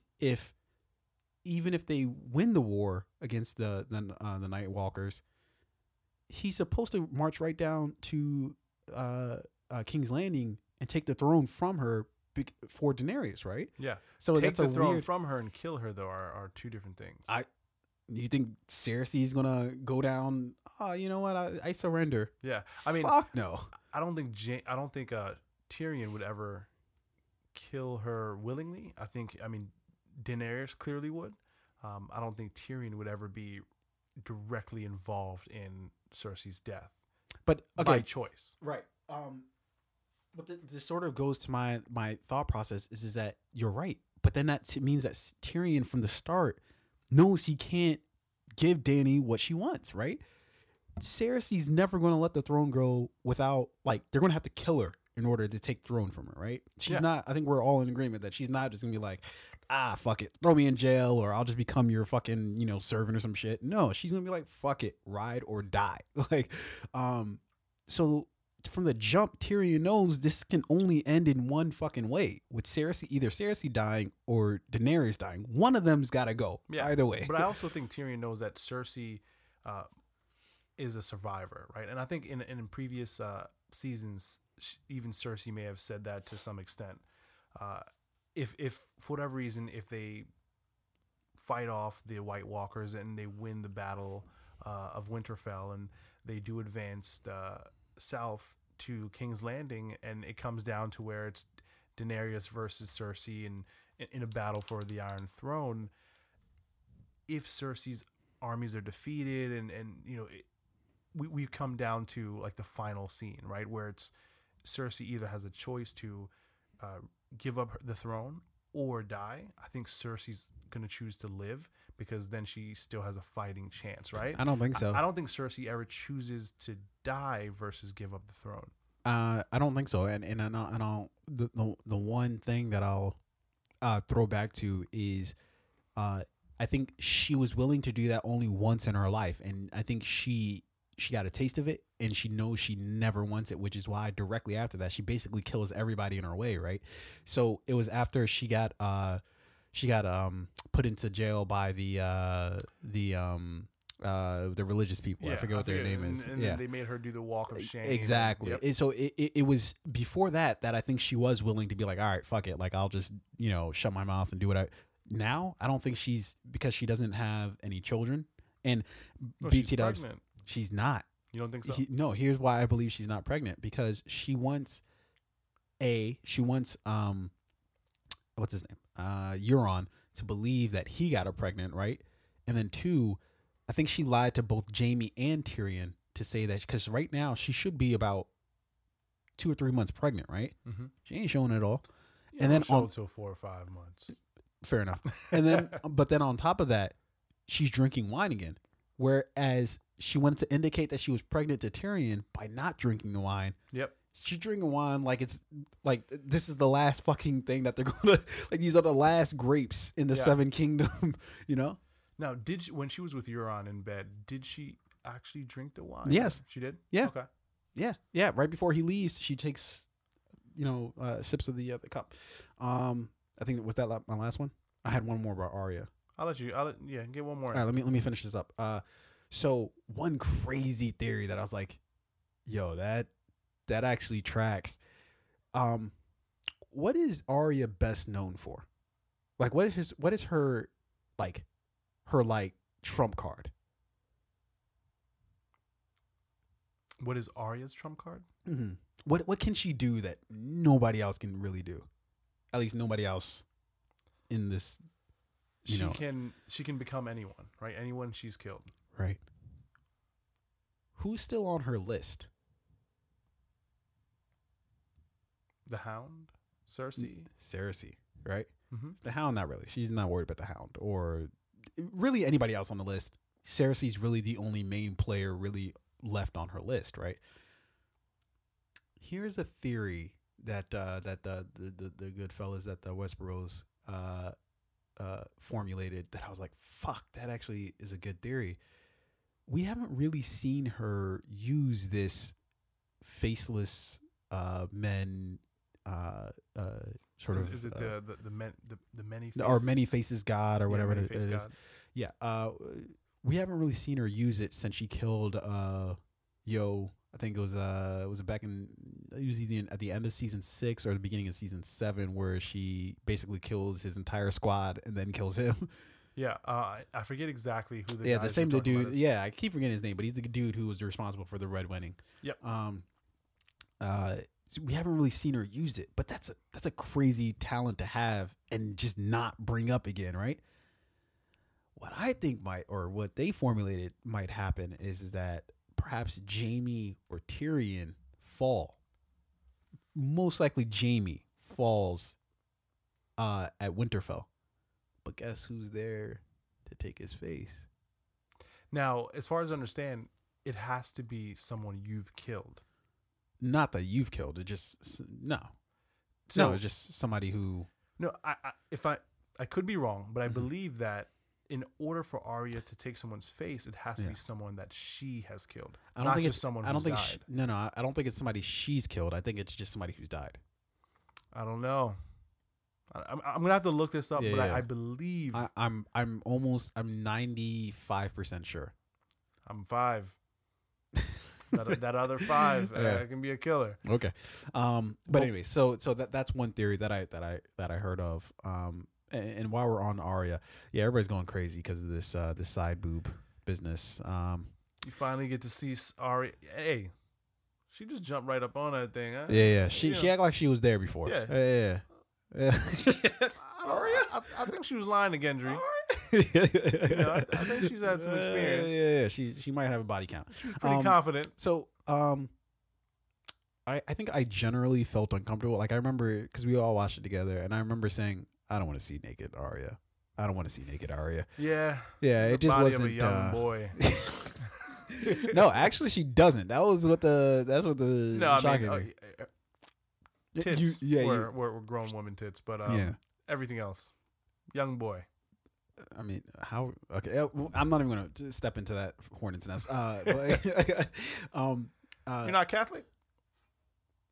No, I'm not Catholic. I don't understand the young boy Catholic joke. No, I don't know what that is. What is that? I mean, the two. Oh no, I know. Like, obviously they get too handsy, but just laugh next time. Fair enough. Yeah. To avoid any awkward moments, just laugh. Come on. Okay, so the reason, and I kept thinking, I'm like, why don't you've seen Sansa, you've seen Cersei, you've seen pretty much everybody in Game of Thrones. Jon Snow, you've seen everybody, fucking stripped down. Why is it that Arya's just like, oh, don't do it. She's like everyone's little sister. She is, but that's not it. That's because that's what I thought at first too, right? What I came to the conclusion of is she's never been sexualized in the entire series. Like in the entire series, it's never even like maybe a little flirting with Gendry back, in season like 3 or 4, but outside of that, there's been nothing sexual about her. Yeah, I mean, she was so young then, right? And then her character went on a bit of a journey that was in no way sexual or could be sexual. When she was, studying under I forget his name, but learning the teachings or when she joined the group of people who believe in the many-faced God, right? Yeah. Nothing about that could have resulted in her, having sex with anyone. Like she was like a devout follower of that like religion or that group, right? Mm-hmm. So yes, she started off very young. She went on this journey, and now we see her kind of like coming full circle. Now she's back with her family. She's back in a comfort zone. Obviously, her and Gendry have a bit of a history. So she started off as like the little sister, and now we see her years later, kind of grown up, and she wants what she wants now. So it's weird. Yeah, it's very weird, man. Because it's like when you see somebody who doesn't get any sort of like even hint of like any sort of sexual whatever, then they get thrust into this moment where you're like, logically, it just makes sense, right? Yeah. Like this is basically the end of the world. Like here's this my boo from back in the day. Like you just know this is coming, right? But you're just also like, I don't want to see it. Like do it off screen. Do you think it was weird because it was Arya who was very much in control of what happened? Like she obviously took the lead, right? Mm-hmm. She was in control. She basically let him know, like, that particular line, right? She's like, I'm not the red woman. You can take your own pants off or something but that's right? That's why what I would sort of dictate as why it's not weird. She said, I'm not the red woman, right? But like when the red woman literally did the same thing, she stripped Gendry down, mm-hmm. threw him on the bed, tied him up. We're all like, do it. Like the red woman's bad. She's badder than Daenerys. Yeah, until she turned into an 8,000-year-old woman. That's it. When did that happen? Did she take like a necklace off? Yeah, she took her like amulet, which doesn't make sense by the way, because she's taken her necklace off before, and she was in the bathtub when she did it. Yeah. But hey, put that necklace on, baby. Yikes. Put it on. But I mean, yeah, it was you know, it wasn't uncomfortable for me, but I know a lot of people were just like it's kind of like you're watching your little sister in this movie, take on that type of scene for the first time. But she actually put it on Twitter, or it was either Twitter or Instagram. She was like, for everyone who watched episode 2, who was uncomfortable with the scene, she was like, imagine how I feel knowing that my dad has watched the episode by now, my mom, my sisters, all of my family members have watched the episode by now. I can imagine she's probably the most uncomfortable person right now. I don't care about that, because it's like that's just as well as saying literally anybody else on Game of Thrones watching fucking Emilia Clarke, who plays Daenerys. Yeah, is she married? I don't know, but all I know is in season 1, Khal Drogo was dogging her. He was dogging her. Yeah. If she was dating anyone at that point in time, they were like, her parents are watching the first. Like, I know you. It's good that you got this job, sweetheart, but also, are you sure this is the job for you? There's no other movie or show you could do. Is it gonna be like this every season? Yeah, I feel like that scene was too real. All right, it was just there's too much going on there. Whoever she was dating was probably like, what happened on set? Was it a quote? I heard about Monsters Ball and Hallie and Billy Bob, and may have been real, and may not have. Yeah. Did he really put it down? As Rain would say, did he really bust it down? Did he bust it down? All right, I'm done. Your turn. All right, so my top 5 things are. I love how the episode started. No time was wasted with, pointless conversation or one character's not necessarily meaningless journey, but they got straight to it with Jaime standing in front of Dany and Sansa, basically on trial here, right? I love the tempo that it set in the beginning, because that after episode 1, things were going to pick up very quickly. So, long story short here, right? We know what happens. Jaime gets accepted into Winterfell. Why? Because obviously Tyrion comes to his aid, and Jon Snow is logical here in that Brienne came to his aid. Yeah. It was actually Brienne was the one who vouched for him, and Sansa kind of not necessarily jumped out of place, but Sansa made it very clear, like, if Brienne is vouching for him, then I'm perfectly fine with letting him in the kingdom. And at that point, Dany kind of had no other option, and also Jon Snow was kind of like, we need every man we can get. Yeah. I always love how Jon's just like, I don't know what the fuck you guys are talking about. Yo, they're coming. Like, like, yo, fuck all this you killed my father shit. Yeah. We've got a war to win. There are fucking White Walkers coming. Get your sword, bro. These motherfuckers are zombies, yo. Like, what the fuck are you guys doing? So at that point, Dany kind of had no choice but to accept Jaime into the kingdom, right? And I do think Jaime, even with one hand, is still a guy you'd want on the front lines rather than in a cell. Jaime's dead. Jaime's dead. Yeah. He's gonna die. Very likely. Yeah. But I don't know. There's this theory that he is the Azor Ahai, right? I don't know. So we'll see what happens with Jaime. So again, I like the tempo they set in the beginning. They started fast. This episode was very dialogue heavy, which I liked. Right? You want to see people mend or build certain relationships before the fight that's to come. Right? You want to hear a little bit of backstory. Like I like some really good conversation, and this particular episode had a lot of it. Particularly the conversation between Sansa and Dany. Like, we've kind of all been waiting for their first sit down, right? I thought that was that was like the first time I ever really saw Daenerys as the queen. Like, it felt like a very queenish conversation. Yeah.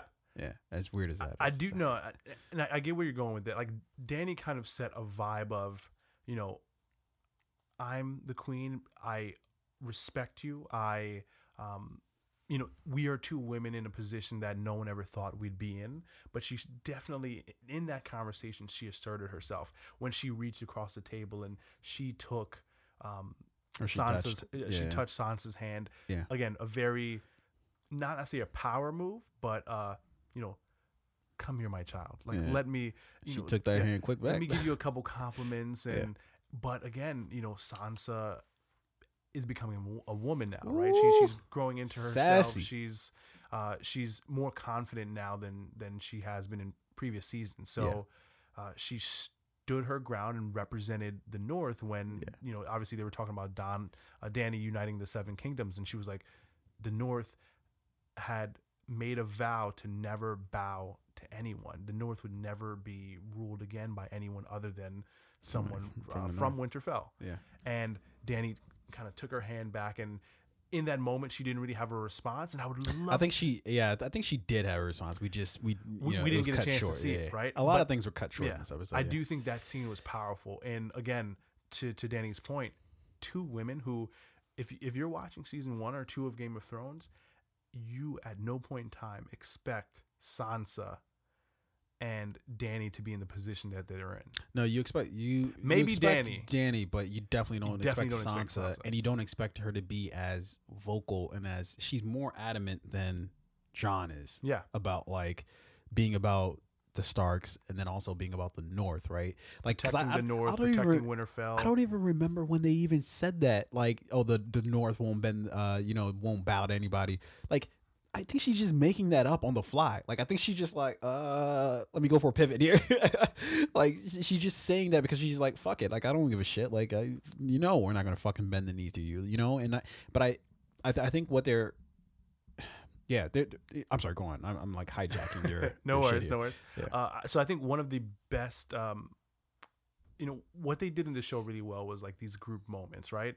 So again, we see everybody in one room when Jaime's on trial. We get Sansa and Daenerys' conversation, and we also get Jaime, Brienne, Tormund.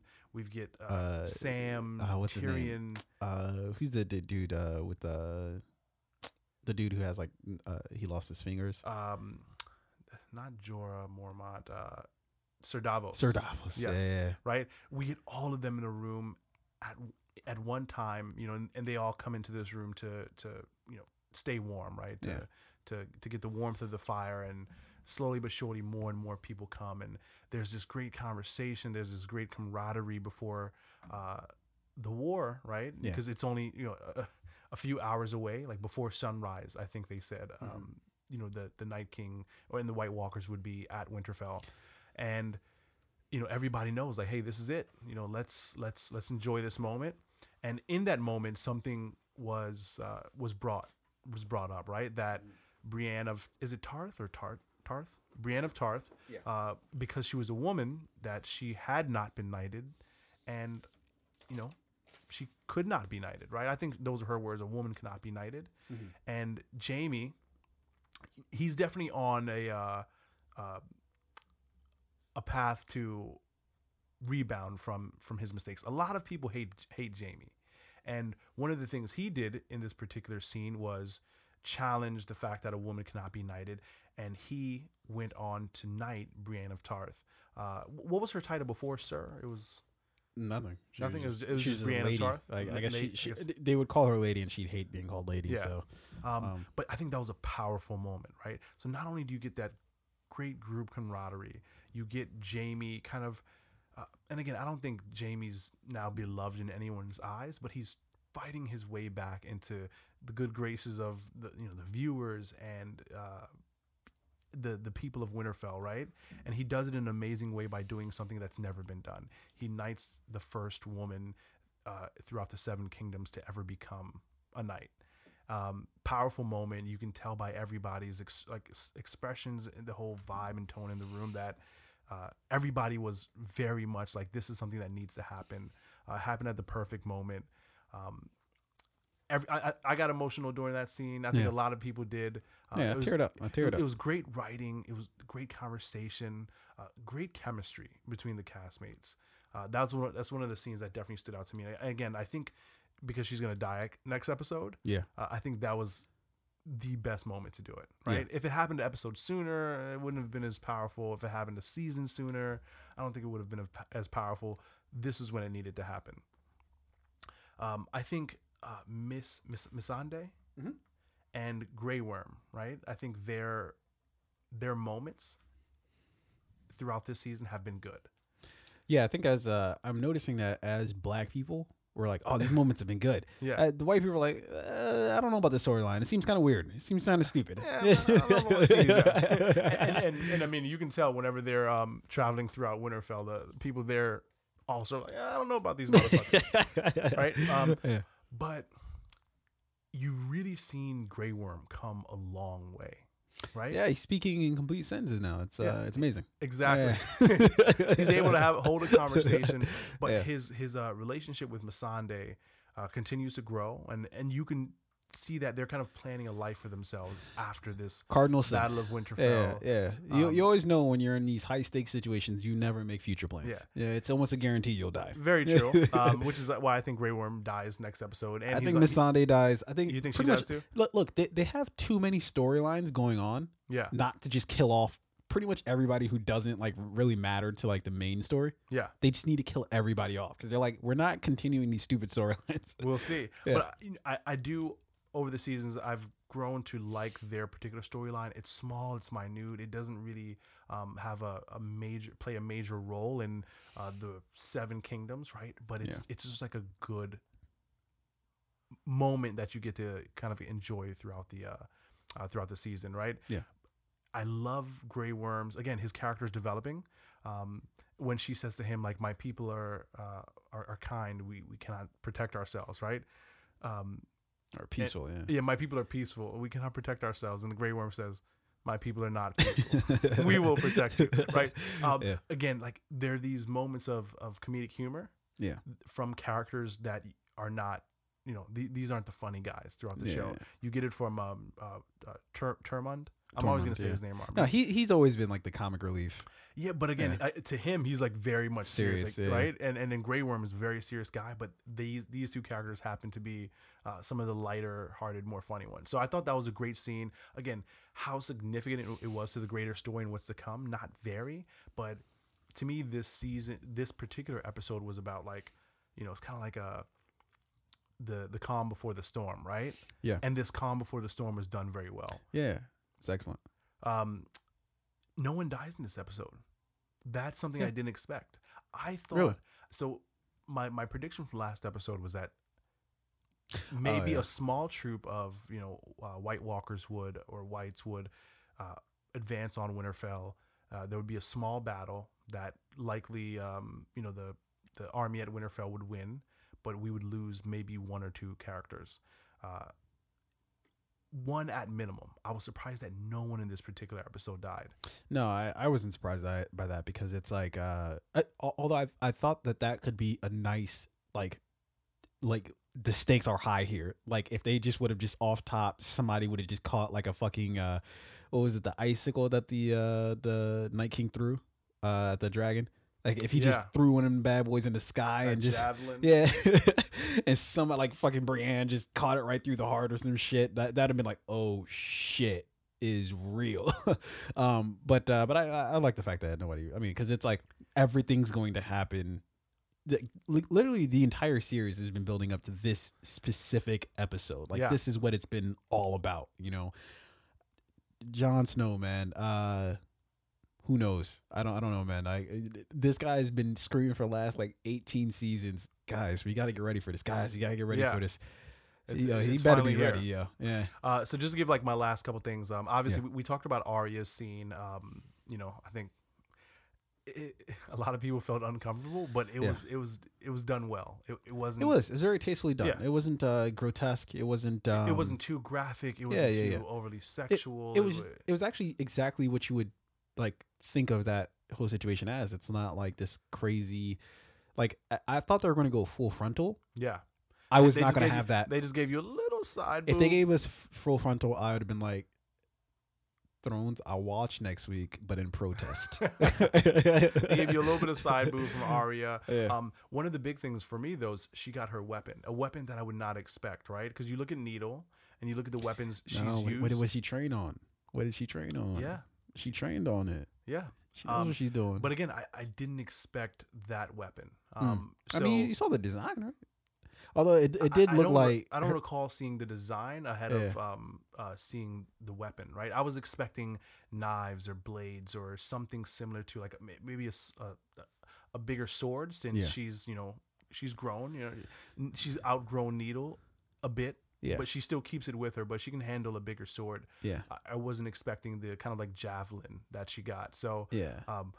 how deadly she's going to be with that thing, I don't know, but I can't wait to see. When I looked at the design, I thought she had like, it looked like some sort of bat, like, like Batman has like the fucking different like buttons and shit where he presses and some shit comes apart. Like it looked like one of them bad boys. So I don't know. Look, I'll look for that in this next episode to see if she does anything crazy with it that we just weren't expecting. Maybe there's some fucking maybe I feel like that weapon was very purposeful. Yeah, maybe she's like, Tony Stark is their long descendant and they're just trying to prove that we can come up with some clever shit too. Will Arya pretend?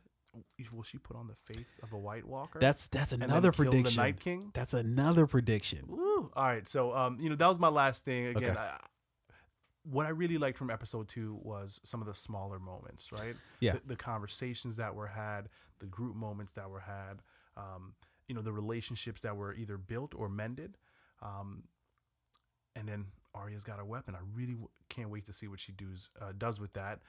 One person I think is going to live through this thing is going to be the Hound, because there has to be the battle between the Hound and the Mountain. That has to happen. Oh, that is very true. Yeah, I don't think the writers are going to take that away from the fans, because the Hound promised it. But here's the thing. Here's what I keep trying to tell people. So people look at Brienne and like, all right, Brienne can die because she got knighted, so she can die. That's not the way you break fans' hearts. The way you break fans' hearts is by not completing the story. Is by not making it circular, right? So Brienne, it's actually perfectly fine for her to live because her story has we've already sort of found out her story. So if she dies, we're just kind of like, that's not for maximum damage, right? If she dies, we're like, we got it good enough. Like we got pretty much what we wanted out of her story. But if the Hound dies, now you're like, fuck. But he made that promise though. If who else? If Dany dies, right, we're like, fuck, but she wanted the Seven Kingdoms so bad, like having outstanding expectations is what's always going to haunt us in the end. It's never going to be like if they completed the storyline and then they kill them, we're like, it's cool. I'm cool with that, Yeah. But when the storyline is not complete, that's when it fucking hurts, That's when it's like, motherfucker, like I was hoping this person would survive so I can find out how they do whatever X, Y, Z thing. But here, if the Hound dies, right? Yeah. Then what happens to like the Mountain storyline? Is he just like a mindless protector of Cersei? I mean, that's pretty much all he is ever. What if the Mountain becomes a White Walker? I mean, he kind of already is. And that's actually leading to another theory. That's actually another theory of like, what's it called? Her hand. What's her hand's name? I know who you're talking about, but I don't know his name. I forget what his name is. But he has some role to play in how all of this ends up because of the fact that he was able to sort of bring the Hound back from the Mountain back from being basically dead. Yeah. That he has some sort of true role to play in it. And I know we had this is I got 5 on it, but here's a couple of things that I wanted to rattle off. All the callback quotes from previous seasons. So you have Bran when Jamie's basically trying to make his case, and Bran's like, the things we do for love, that was like, and that like only him and Jamie knew what that meant.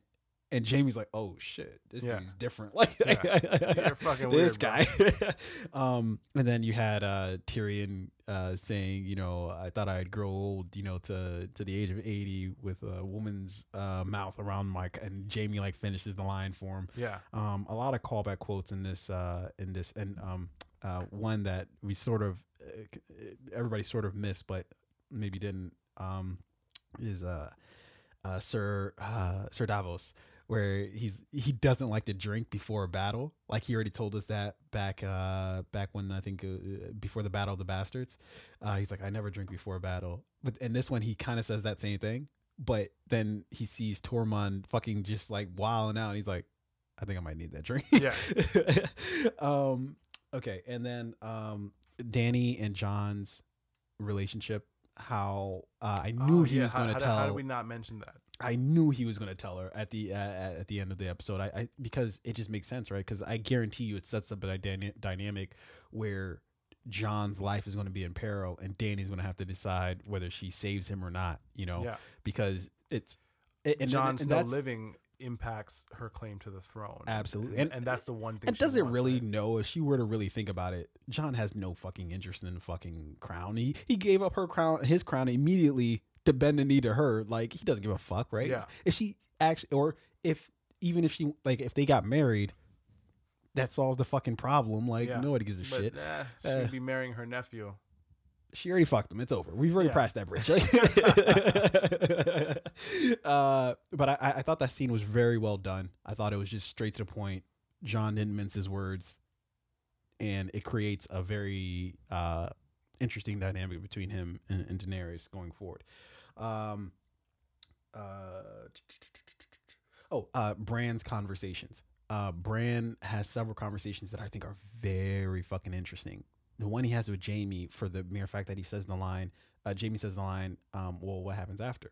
And Bran goes, how do you know there's an after? Yeah. Very interesting. And he didn't deny that there is a possibility of, there being life after this battle, right? Yeah. He didn't confirm that, hey, this is where everything ends. Yeah. I think him not denying or him not saying like there is nothing after this is bigger than anything else, right? For me, obviously we know there are 3 episodes after the Battle of Winterfell, so we know that there are things that take place afterwards. Yeah. But the characters in the moment in the show, they don't know that. I think for Jamie, him saying like, how do you know? It's kind of like when someone asks you a question, you ask them that same or a similar question back. I think for Jamie, he's very much on the optimistic side, saying, you know what, we will make it past this. No, but I think this is leading into my theory about that Bran is the big bad of the season, that he's actually the evil person that everybody has to watch out for, because I don't think he wants an after. I don't know exactly what his motivations are, but I don't buy into the fact that the Night King is just evil and he just wants to kill mankind and wants to erase history, which all that kind of made sense, the whole big talk that they had around the table. Yeah, we agree on that. He has a purpose. Yeah, the Night King has a purpose, and he's tried to kill 3-eyed ravens before, but it's just assumed that the 3-eyed ravens are forces of, I guess, good. Yeah. But that's just what we assume. We're taking that literally just based off the fact that Bran is saying that. We have literally no other evidence to support that the 3-eyed ravens are in any way, shape, or form a good force in Game of Thrones. Yeah. By other than the fact that Bran used to be like, Bran is a Stark, and we like Bran, so we're like, fuck it, he's not that bad, Yeah. But I think that line was indicative of that, but also that he has a conversation, and this is the second time Tyrion has a conversation with somebody where we don't get to see what conversation, even though it's a critical conversation, because we get to find out Bran, or the 3-eyed Raven's perspective on everything going on. And then also, presumably, we get to find out exactly what, because he knows whatever Tyrion's up to, or whatever thing that Tyrion's trying to hide. Yeah. He's going to know that. And that conversation was, I think, Tyrion trying to develop an understanding of how much Bran knows and how much Bran doesn't know, right? Or how far into the future or the past, or what realities can Bran see. Tyrion is a smart guy, and I think he knows that Bran knows a lot. And he's just trying to pull from Bran what he could. And there was a reason why we didn't hear that conversation, because it may have kind of spilled the beans for what's to come. No, I know that for viewing purposes, but I'm saying like they were being purposeful in the fact that they didn't show us that conversation. Like that was, they knew that that's a critical theory that at some point in time Tyrion's going to betray Dany. It's inevitable to happen. I will put money on it today that it's inevitable that Tyrion's going to betray Daenerys for a number of reasons. But moving on, the song that Podrick sings, very good song. Very good song. But it's not just an ordinary song though. Very important song to Game of Thrones lore. So the song is about Jenny of, I don't know, and I'm gonna butcher this because I forget all the exact details, but to my understanding, it's a song that was in reference to a Targaryen, and I think his name was like, fuck, it's like Donnie or some shit like that, Donnie Targaryen, and he was sort of caught in the same situation that Rhaegar found himself in, where he was, or I'm sorry, or where Robb Stark was caught in, where Robb was essentially promised to another woman, and he ended up marrying somebody else, right? So this guy Donnie was promised to one woman, but then he found this Jenny, and he found that he loved her. And it turns out that they married in secret and yada yada. And then Donnie dies in a fire. And so the song essentially has to do with Jenny, and I forget exactly where her bloodline lies, but there's something about her bloodline that is pretty significant. But anyways, the main sort of idea behind that is that Rhaegar is actually the person who wrote that song. And if you notice, in the scene directly after the song stops, it's John and Danny down in the crypt, which isn't by accident because it's obviously a call to their bloodlines. But then also Danny literally says, "Oh, Rhaegar was such a good singer." When she's kind of talking about like why she thought he wasn't such a bad guy, but she thought this was when she still believed that he raped Lyanna. She says he's a great singer. So the theory is that Rhaegar actually came up with that song, and he hid the I guess essentially the prophecy of Azor Ahai. Mm-hmm. The answer lies somewhere in that song. So it's a very important song to Game of Thrones. Yeah, so I'm looking at the lyrics now, and they played it twice throughout this episode. Yes, so, once during it, and then at the end. And then at the end, yeah, during the credits. I'm looking at the lyrics. I'm gonna have to read through these lyrics again, but that was a good call out. I think that there is a message in that song. Yeah. What exactly that message is, and is it a foretelling of events to come? I don't know yet. I'm gonna have to really, really like dissect these lyrics a little bit more. Yeah. Jenny of Oldstone. Jenny of Oldstone, yes, yeah, and there was something about her bloodline that was pretty significant as well, and I forget the actual details of it. She was a peasant woman who married like Prince Duncan Targaryen, who was the eldest son. Or Duncan, I'm sorry, I kept saying Donnie. Aegon, Donnie Targaryen, who was the eldest son of Aegon Targaryen. So is Jenny supposed to be? Well, I don't know if I'm going to look at it directly Jenny as be like Dany, because the eldest son of Aegon would then be Jon. No. Jon is the son of Rhaegar, which was the son of and I forget what the Mad King. That's all I remember his name. I forget what his actual name is. But so Dany is Rhaegar's sister. So I think that this was like their great grandparents or great aunts and uncles, whatever. Yeah. So I don't know. The fucking the what is it? The family tree looks very complicated. The family tree is crazy. and I've seen one of the large Game of Thrones family trees. It is fucking crazy. Yeah. I don't know how the writers kept up with that shit, but shout out to the writers of Game of Thrones. All right, I know you're amazing story. Getting a little tired, but two more things, and I promise I'm done. I swear to God, Christ. I'm channeling Fabe. Shout out to Fabe. One last thing, or two more last things. The Night King, I think he might actually be giving a pump fake. If you look at all the major battles that we've seen in Game of Thrones, there's always some sort of deception that goes into them, meaning that somebody's going to attack here when really they attack there. Yeah. Somebody comes up with something that we never really expected. I think the Night King might be going for the head fake here. I think he might be on his way down to King's Landing. Did we see? We didn't see the Night King. Yeah, we saw the other White Walkers. Yes. We did not see the Night King. You're right. I think the Night King might be heading down to King's Landing.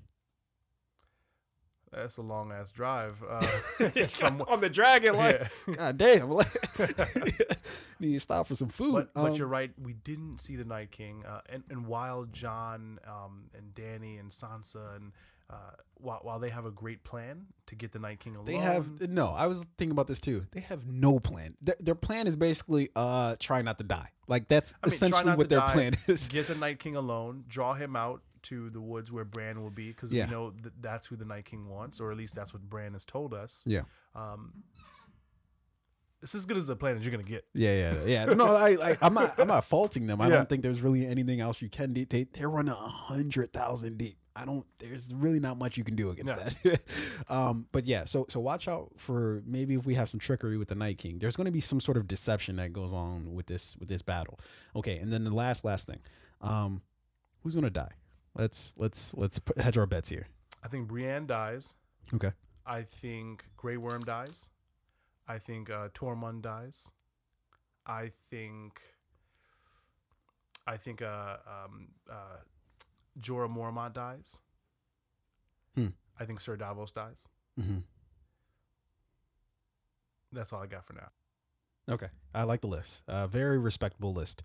I like to do process of elimination. Okay, so let's go with who's going to survive. Clearly, Cersei has plans for either brother, right, or both brothers, right? Yep. One of them's got to survive. I don't know which one. Most likely Tyrion, if I were to hedge my bets, because obviously he's supposed to at least be down in the crypts. And again, this isn't, that's not their story. That's Cersei's story, right? So it's like different if we were looking at it from their perspective of like, okay, is their story complete? But Cersei's making plans for them, which means that I don't know why the story writers would put that into it, knowing that they're just going to kill both of the brothers, because then that's the end of that storyline, you know? So I think one of them lives clearly, if not both of them. But if I had to take my bets, I would definitely say Tyrion. Okay, so I think one of them lives. I think Jon and Dany both live. I think Sansa lives. I think Arya, we might get the head fake saying Arya is dead just to find out she lives and she murks somebody, you know, important. Everybody else, I really feel like they all might just die. I think everybody else everybody's dies. dead. I think everybody else is dead. Yeah. I don't know, because who else could you say, like, so for instance, what's his name? And I actually like the return of Theon.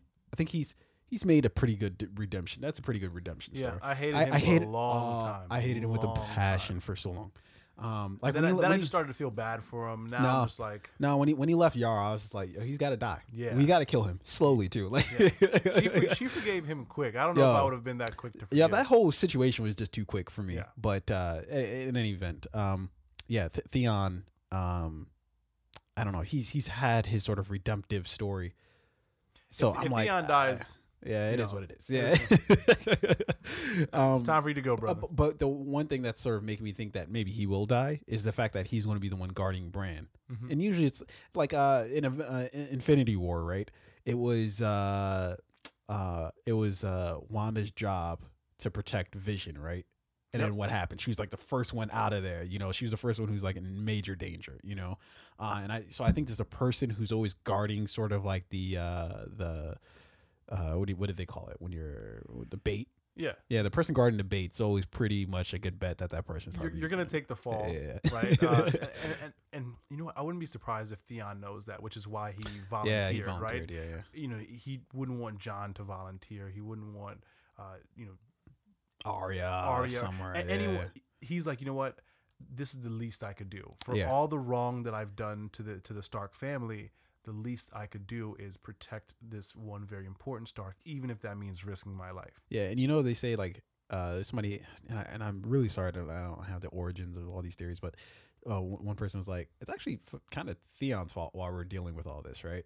Because there's this, there's a theory that they keep saying there must always be a Stark in Winterfell. Mm-hmm. And perhaps that it's a pact that the Starks made like a truce that the Starks made with the Night King to say, hey, if you guys stay up north, there's always going to be a Stark in Winterfell. And as soon as Theon took over the castle and then had what's his name, Bran and Rickon start making their journey, that's when the Night King was like, oh, we're marching. Like if you look at that, if you look at where everything sort of lines up, no, that is true. Yeah, that's kind of like when things started to happen. Is when the Starks lost Winterfell. Right? Yeah. Interesting. I like that one. Yeah. Yeah. All right. We've talked everything and anything Game of Thrones. This clearly went on for a lot longer than it should have been, but fuck it. It was fantastic. What are your predictions for this? Outside of people who die, like where do you think we come? Where do you think we land? You know what? I think on the back end. I think my big prediction for this episode is I think the danger doesn't come from in front, right? It comes from below.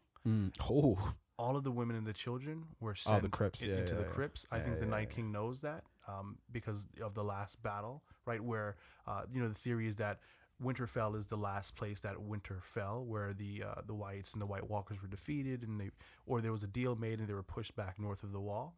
And I think the Night King knows that there are a lot of dead people, a lot of dead bodies that are buried beneath Winterfell. And what a way to surprise your enemy than to think I'm coming for you straight on, but the real threat is coming from below. So I think that's what happens. I think that's what we see Arya running from in the tombs.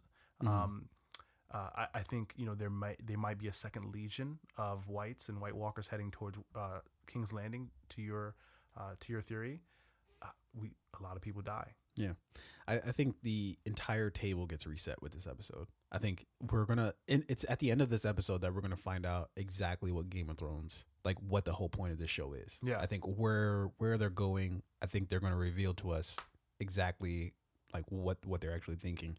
Because I don't think anything is gonna be as we thought it would be. I think. Yeah. I wouldn't be surprised if my entire theory just gets blown out of the water. I think everybody's theories are going to get blown out. I think they're going to surprise us all with what direction that they go in. But yeah, I'm looking forward to it. We've got one more prediction to make. Endgame. Yeah. What do we think? What's going to happen? You know what? Holy shit! We're finally here after a year. You know what's so I saw this thing online where it looked at Star Wars, right? And how in every Star Wars movie, they would drop the line of the title for the next Star Wars movie. Like, we must find the last Jedi or, Is that true? Yeah. Yeah. If you look at it. In the last one, they were like, I think it was like the Emperor who said something along the lines of something, the Force Awakens or something like that. Oh, in The Last Jedi, or not The Last Jedi, the Return of the Jedi. Return of the Jedi into A Force Awakens. Exactly. They dropped the title for the next one, right? And then similar thing happened in Infinity War, where Doctor Strange says, "We're in the Endgame now." Yeah. Right? And then the title for this movie, Endgame. There was a theory that I read that Doctor Strange had created this time loop of events that we're seeing, and we're thinking that it's happening according to Thanos' plan, but it's really happening according to Doctor Strange's plan because he foresaw these events, right? I think everything that we're seeing is a reality that's been created. Who's creating this reality? Whether it's Thanos, whether it's Doctor Strange, or maybe it's the one who we thought died in Doctor Strange's standalone film, right? I think that character is very significant in the greater universe of all the things that are happening now. I think there's a huge pump fake. That's one of the words we're using throughout this episode. That happened in Infinity War that we're going to see dissolve in Endgame. There's going to be a shift in time, which, who's more capable of doing that than Doctor Strange? So I think he plays a significant role in this movie. Who dies? I think Captain America dies. I think Tony Stark dies. I think Scarlet Witch dies. I think the only Scarlet Witch. I mean, she's coming out with the show, so I really feel like is she? Scarlet Witch. Well, both Scarlet Witch and I think you meant to say Black Widow, but no. Black Widow's a movie coming out. Scarlet Witch. Yeah, Scarlet and Vision. Oh, they have a TV show coming out? Yeah, on Disney's new platform. Really? Oh. Yeah, Disney Plus. Oh, yeah. Very creative. Yeah. I think the only people who walk away from this is Thor. I know Captain America doesn't. Ant-Man, a few smaller characters. I think Black Panther walks away from this. But a lot of people. Well, all the secondary, the B team is clearly going to survive because they're pretty people, much all dead. A lot of people that we love, we're going to lose in this movie. But again, I think there's a huge fake going on here. There's a reality that we're not seeing that's being controlled by either Thanos or it's being controlled by Doctor Strange, and we're going to see that unravel. Yeah, I think that I think a little differently than you. I think it's all going to be sort of played out in the because they went through great lengths with this whole quantum realm thing with Ant-Man. They went through extraordinary lengths. We got 2 boring ass movies out of Ant-Man to lead us down this whole. So I think that that's clearly going to play a factor into it, and I think that that's going to trump whatever sort of like. I don't think Thanos is really doing much of anything right now. I think he's out back chilling, gardening. Yeah. So I don't think he's really plotting to do anything, but I think that they're going to fuck around with to do some shit, and he's going to get hip to it, and then that's going to be the ultimate sort of conflict, or not conflict, but the clash between them. I don't know, man. I you know what? I'm purposely not going into this with like deep expectation, not even expectations, but like deep theories. I've made a point in it, like not to like really go. I'm just gonna enjoy it. I'm just gonna enjoy it, man. And that's a lie. I really haven't, but I've tried to avoid social media posts that talk about it. Like right now, everybody's dropping their Endgame reviews like on YouTube. And, yeah, I saw something on Instagram that was like footage in theater of like a spoiler. I scrolled out. The fuck past it. I was like, yo, no, get this shit out of here. I was about to report that shit to Instagram. I'm not going into it. Look, we're going to have a very heavy Sunday. I don't know exactly when we're going to record next. I think we're thinking Saturday, but who knows? Either way, Sunday is going to be. I don't know. Every now and then, the stars align. The cosmos, something happens in the universe, and just everything just fucking lines up. Yeah. We're going to fucking watch Endgame and the Battle of Winterfell in one fucking day. This is the stars aligning. God. This is your credit score going up. This is this is you finding out you're getting twice as much on your tax return as you thought you were. Yeah. And you've got the big joker at the spades table. Yeah. This is all of that on the same day. Fantastic. Yeah. What are you going to do? Okay. So with that said, ladies and gentlemen, if you listen this long, obviously you're a fan of the show, and we deeply appreciate you, but go ahead and do that kindness of hitting that like button, hit that subscribe button, and hitting that share button. If you want to know about head fakes and pump fakes, then you definitely came to the right place, and give everybody else that knowledge as well. You got anything else? Nothing. Okay. All right. Yeah. Fair enough. You have nothing to add to this conversation.